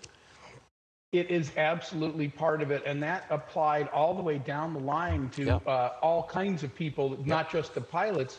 And because unlike the pilots, the flight attendants, the ramp and baggage handlers, they didn't typically have the savings to not work during that time. They didn't get the retiring package, so they went and found other jobs if they didn't want to get vaccinated. And so a lot of them are gainfully employed somewhere else. I understand that a lot of air traffic controllers left because they didn't want to get vaccinated. And now that some of the people who did get vaccinated in the control tower object to getting those people who are not vaccinated back in the control tower because it's unfair, discriminatory, so they say. So I don't see any resolution to this anytime soon. I don't see one anytime soon either. It is going to be a very difficult summer. This is just going to take a long time to ripple through the system and fix it. And I'm not quite sure how they're going to fix all of these issues in any near term. Got it. Jeff Hoffman, expert in travel. And it's going to be a tough travel season. Thank you very much, Jeff. Well, and it was interesting the reporter here from Fox Business, and I'll put a link in the show notes for this. He's fishing. He really is. That hurt my brain to wrap my head around some of those questions. Yeah, and even the aviation expert that they had, discussing a lot of what he said was accurate, but for at least for the airlines that you and I work for, yes, they had the mandate. Yes, that they were supposed to get it, and some people stayed home for a couple months, but that all went away, and everybody that didn't want to get a vaccine, they're back on the flight line. There's no mandate that they have to have it. Now, those that got it because they felt that was the only way they were going to keep their job, and not just pilots, but throughout the entire industry and the country for that matter. I mean, there are those that didn't want to get it, but they felt forced to get it that feel gypped. Yes, that's true. But if I was flying with a pilot who was or was not vaccinated, how would I know? I'm not going to ask them that. That's protected under the Health Information Act. HIPAA. Right. So the Protection Act it keeps you from having to disclose that information. And so, yeah, I think he's fishing for that. I think more of it is the retirement. They retire. Once you retire, you're like, I'm not going back there, especially if you got a retirement package and they're paying you to stay home and not do a damn thing. Come on now. So, yeah, I think that the shortage of airline pilots, it's multifaceted in the reasoning, and only a few instances it's because the pilots just didn't get along. And this, you've talked about it in previous shows and all that, and that 95% of the people that you come across in the cockpit, you're going to get along with perfectly fine. Even if you don't agree or don't have to, agree 100% with them or like them for that flight, you can still manage to be professional and do your job. Right? It's that 5% of people that you have to deal with, like in this situation, that, you just get into it. But it's so few and far between, now granted, I've only flown with a whole whopping 3 different captains. Oh, I am clearly not the expert here, but listening to you and Roger and Rob talk about all the different guys that you talk with and flown with, like, I always hear that, like, you guys are always talking, oh, this was a good captain. He was a good captain. Oh, he was fantastic. Or he was a good FO, right? Like, even some of the guys that we talk about, like Rob in the group, like he knows the chief pilot in Dallas. Like he flew with her when she was a regular captain, like everybody always says, oh, they're good. Oh, that's a perfect one. Or like rarely do you hear, oh, well, that him guy. and I had a disagreement. You should call in sick. Don't even. Yeah. Rarely do you hear that.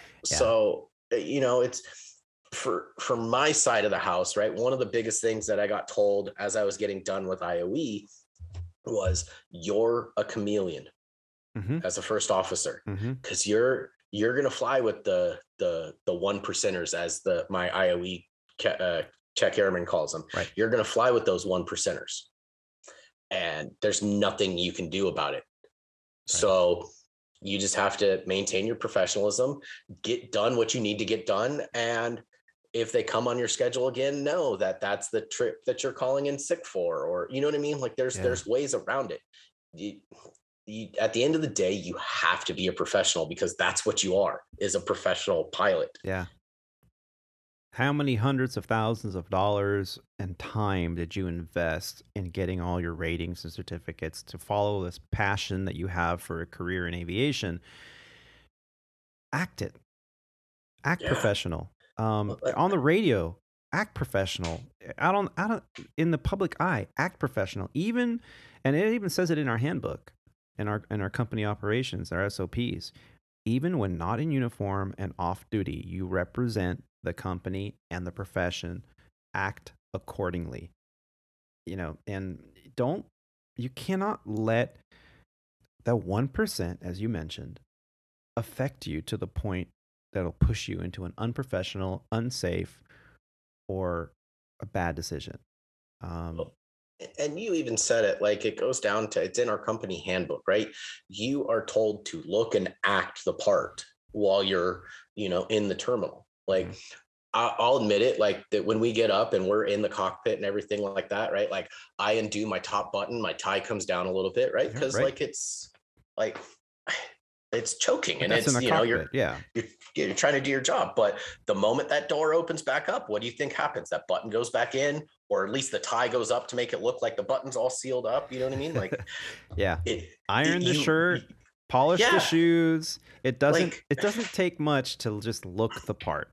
No, as long as you can at least look halfway like you're a pilot, well, like you're halfway a pilot. Yeah. Yeah. And that's where it starts. Is it starts with the look to carry into that attitude into the cockpit. Mm-hmm. Yeah, perception really is a lot. I used to say perception is everything in this industry, and that's not really an accurate statement because you do have to back it up with skill and decision making. But perception has a lot to do with it. I mean, you could have the safest flight, you could have avoided death, you could have really done above and beyond to get everybody there safely, but then the landing was a little stiff, and people are like, oh, well, I guess they can't all be good. It's like, what the, what the? Go Navy. That's what I usually, when I have a bad landing, which it happens, I usually go, I'm going to open the cockpit door, and Captain's like, okay. And I'll stand up after the checklists are complete, and I'll stand there and say, goodbye, everyone, goodbye. And they're like, and somebody will always go, are you a Navy pilot? I'm like, yes, sir. Even though I wasn't. Oh, good aircraft carrier landing, son. Like, yeah, that's right. Yeah. Poof, third wire. and that's the thing. At the end of the day, like, that's what every pilot is going to be remembered for on that flight, right? Is it's not going to be the fact that you got them there early. It's not going to be the fact that, you managed to avoid all this weather or take some reroutes that, all this stuff. No, they're going to judge you on that last little 30 seconds of the flight. Yeah. When you're coming in and it's either you grease it on and it's the best landing that you've ever had, or you pancake it into the runway and you get the Go Navy from row 22. You know what I mean? Like that's what you're judged on, right? Or I got one even even further. So you have the perfect flight, not a bounce. It's like you're on glass. You're just like, oh, this is wonderful. That you grease the landing. You're like, man, and you're early. You're 20 minutes ahead of schedule. Everything's going so perfectly well.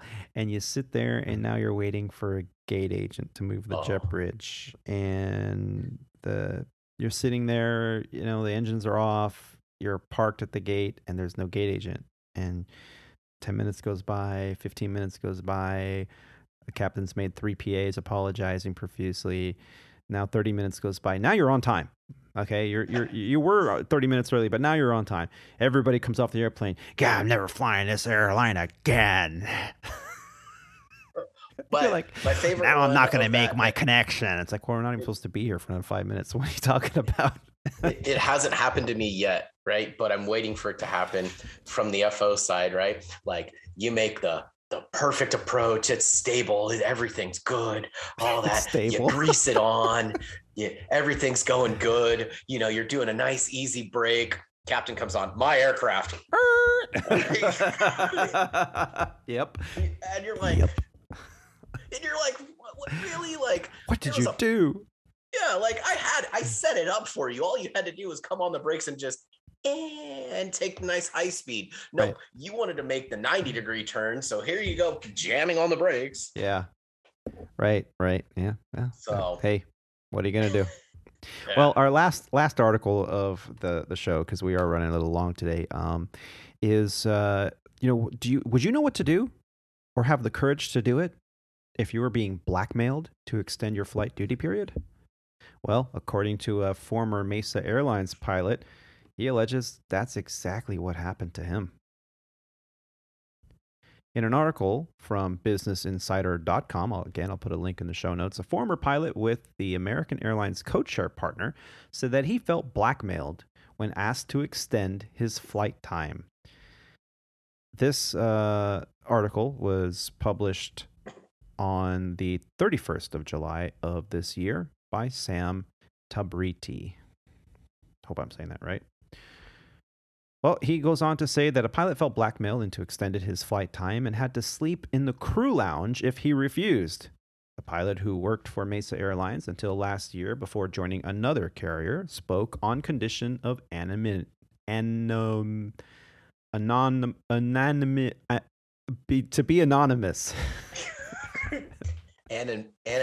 Anonymity. His employment don't hurt yourself, kid. I got tired. His employment at Mesa has been verified by Insider. The pilot said that Mesa would not put the disagreeing pilot in a hotel for the night. Of course, we'd push back if we were senior enough and would just call in fatigue the next day. This only caused more problems down the line, he said.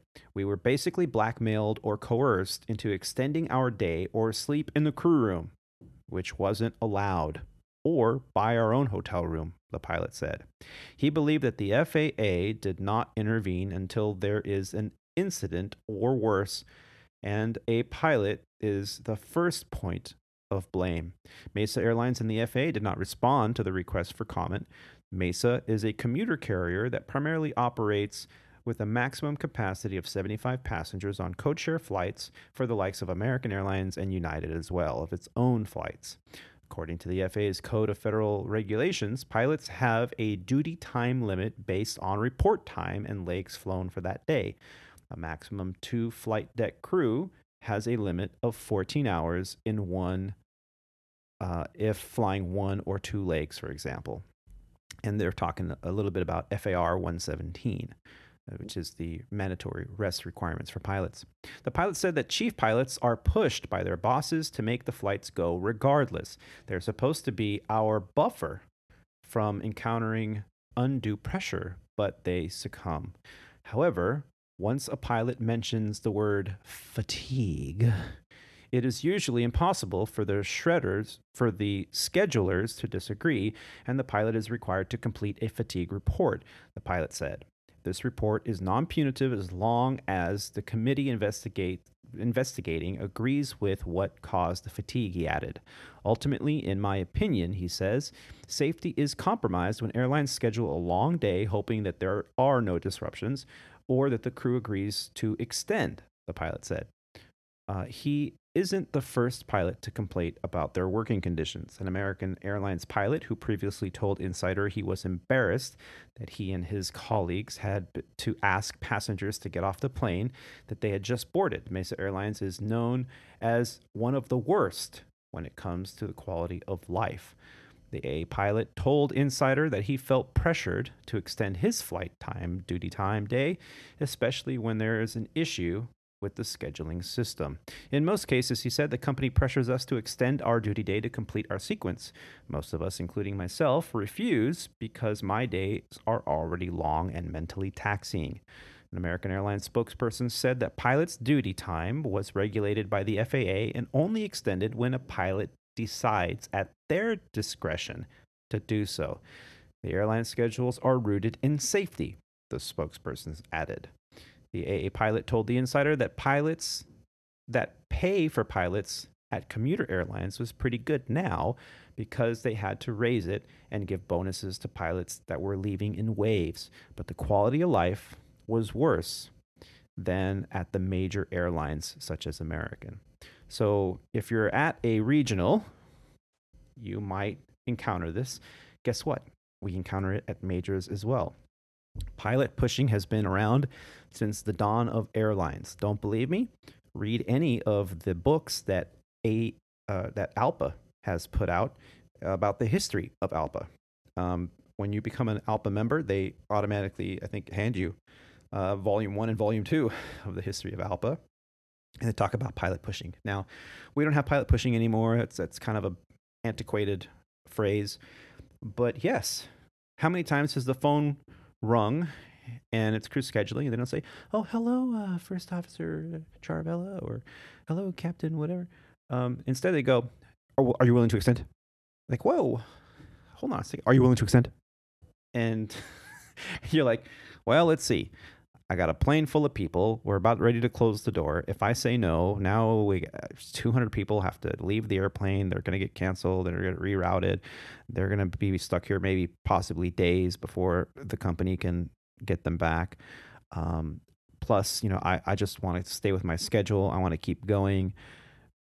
But it's been a long day, at least 14 hours, and now you're wanting me to extend you can extend up to 2 hours for most cases. And now you want me to keep going. There is a tremendous amount of pressure on the pilot to say yes. And for anyone to say otherwise is ridiculous. There's a tremendous amount of pressure for the pilot to say yes. Now, there are those pilots that are like, F that, nope, not doing it. I'll never extend, not for you, not for anyone. Give me a hotel, and they're off the airplane before even the passengers are off the airplane. They're gone. And great for them. But most pilots look at the big picture and feel the tremendous amount of pressure. And what I've always suggested is you really have to look inward at yourself. I know you may not be tired right now, but at the conclusion of the flight at night, when you're coming into land, and there might be some weather, there might not, are you going to be able to perform a go-around at minimums safely and not be too tired to do it right? And if the answer to that is maybe, then no, you shouldn't extend, in my opinion.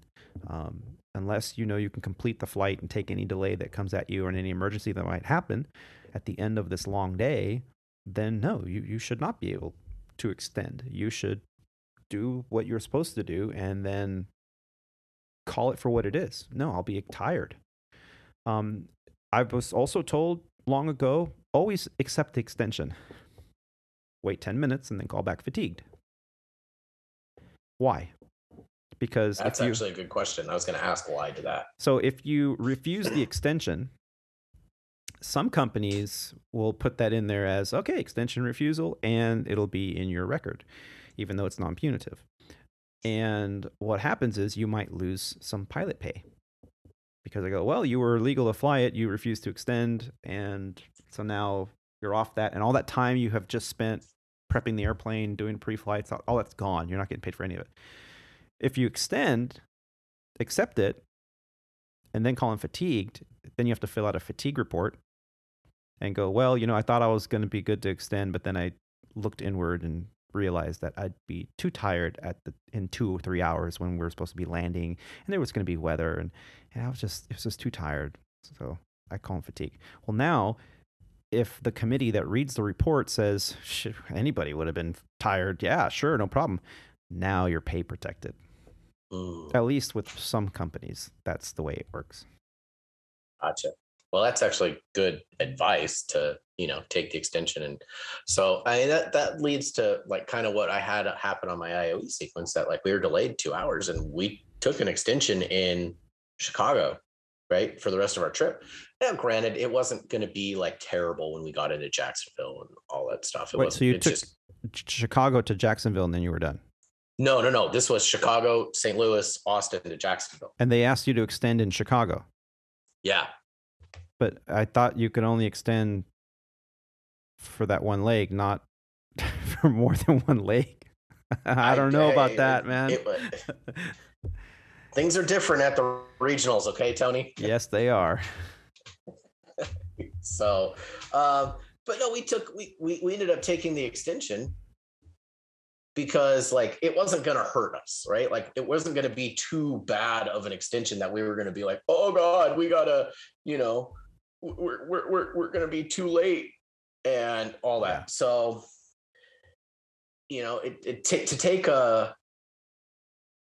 to take an extension in Chicago for the rest of our trip, which we were like, I think we were scheduled to get in Jacksonville originally at like, say 6:30, right?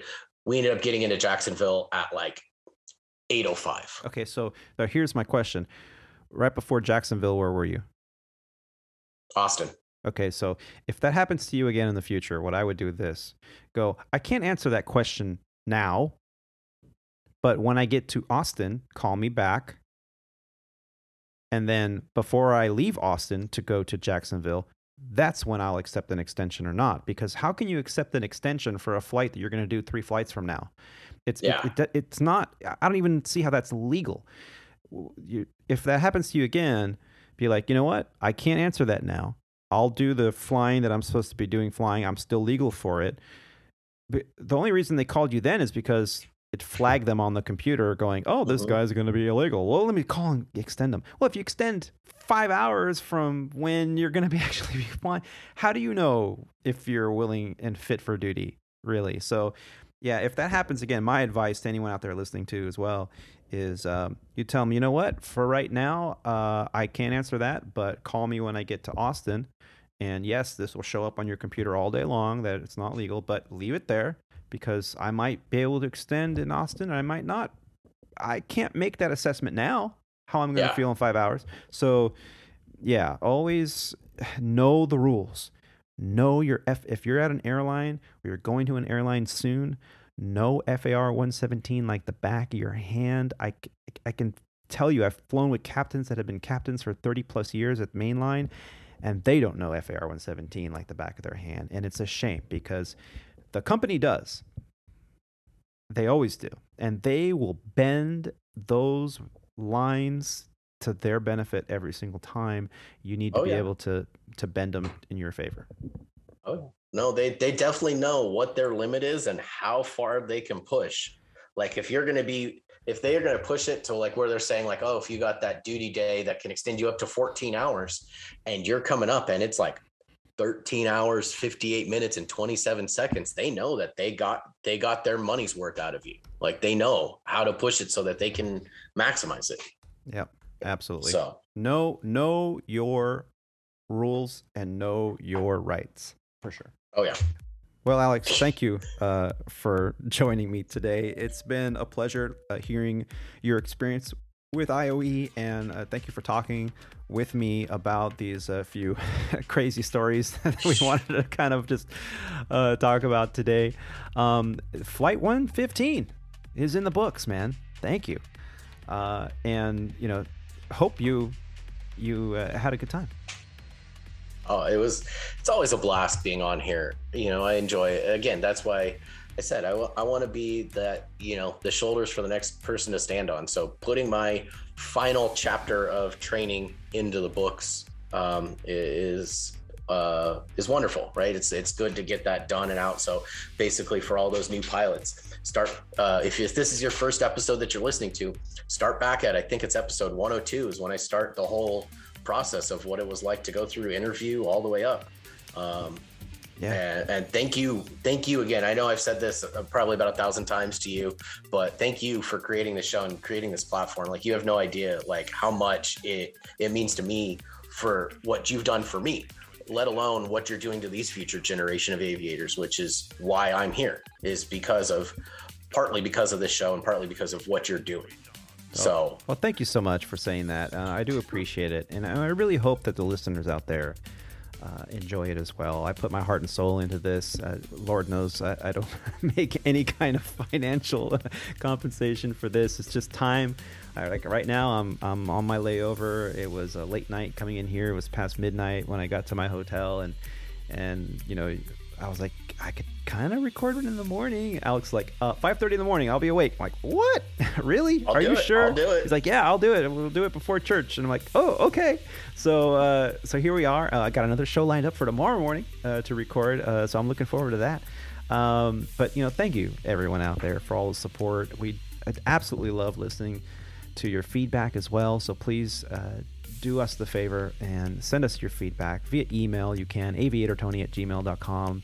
Right from the website, there's a link. I'm sure there, www.aviatortony.com. That's Alpha Victor, the number 8, Romeo Tango, Oscar November Yankee.com. Again, thank you to Alex for joining me today. Always a pleasure having you here with us and sharing your journey with us. Make sure to subscribe and follow the Squawk Ident Podcast on whatever platform you're listening on.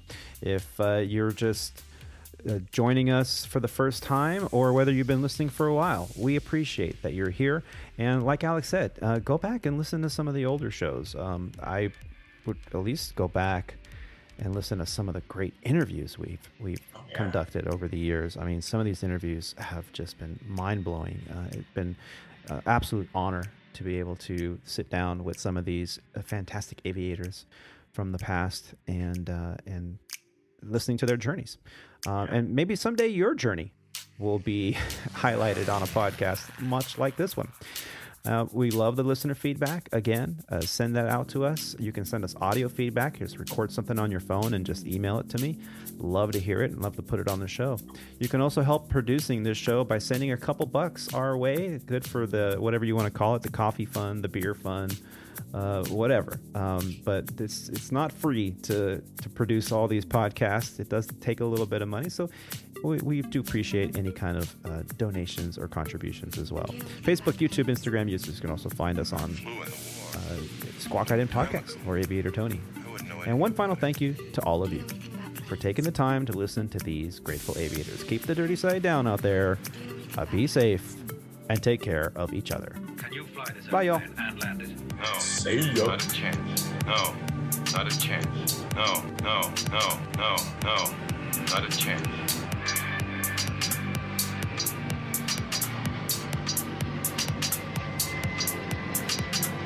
Roger. Huh? Roger. Huh? Request vector. Over. What? Do you know anything about planes? Clearance, Clarence. Roger, Roger. What's our vector, Victor?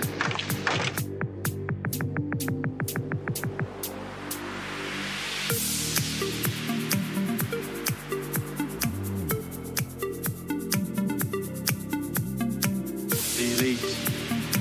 Best of the best. We'll make you better. We'll make you better. Do you know anything about planes? Oh, jeez. Oh, you kill me. You really do.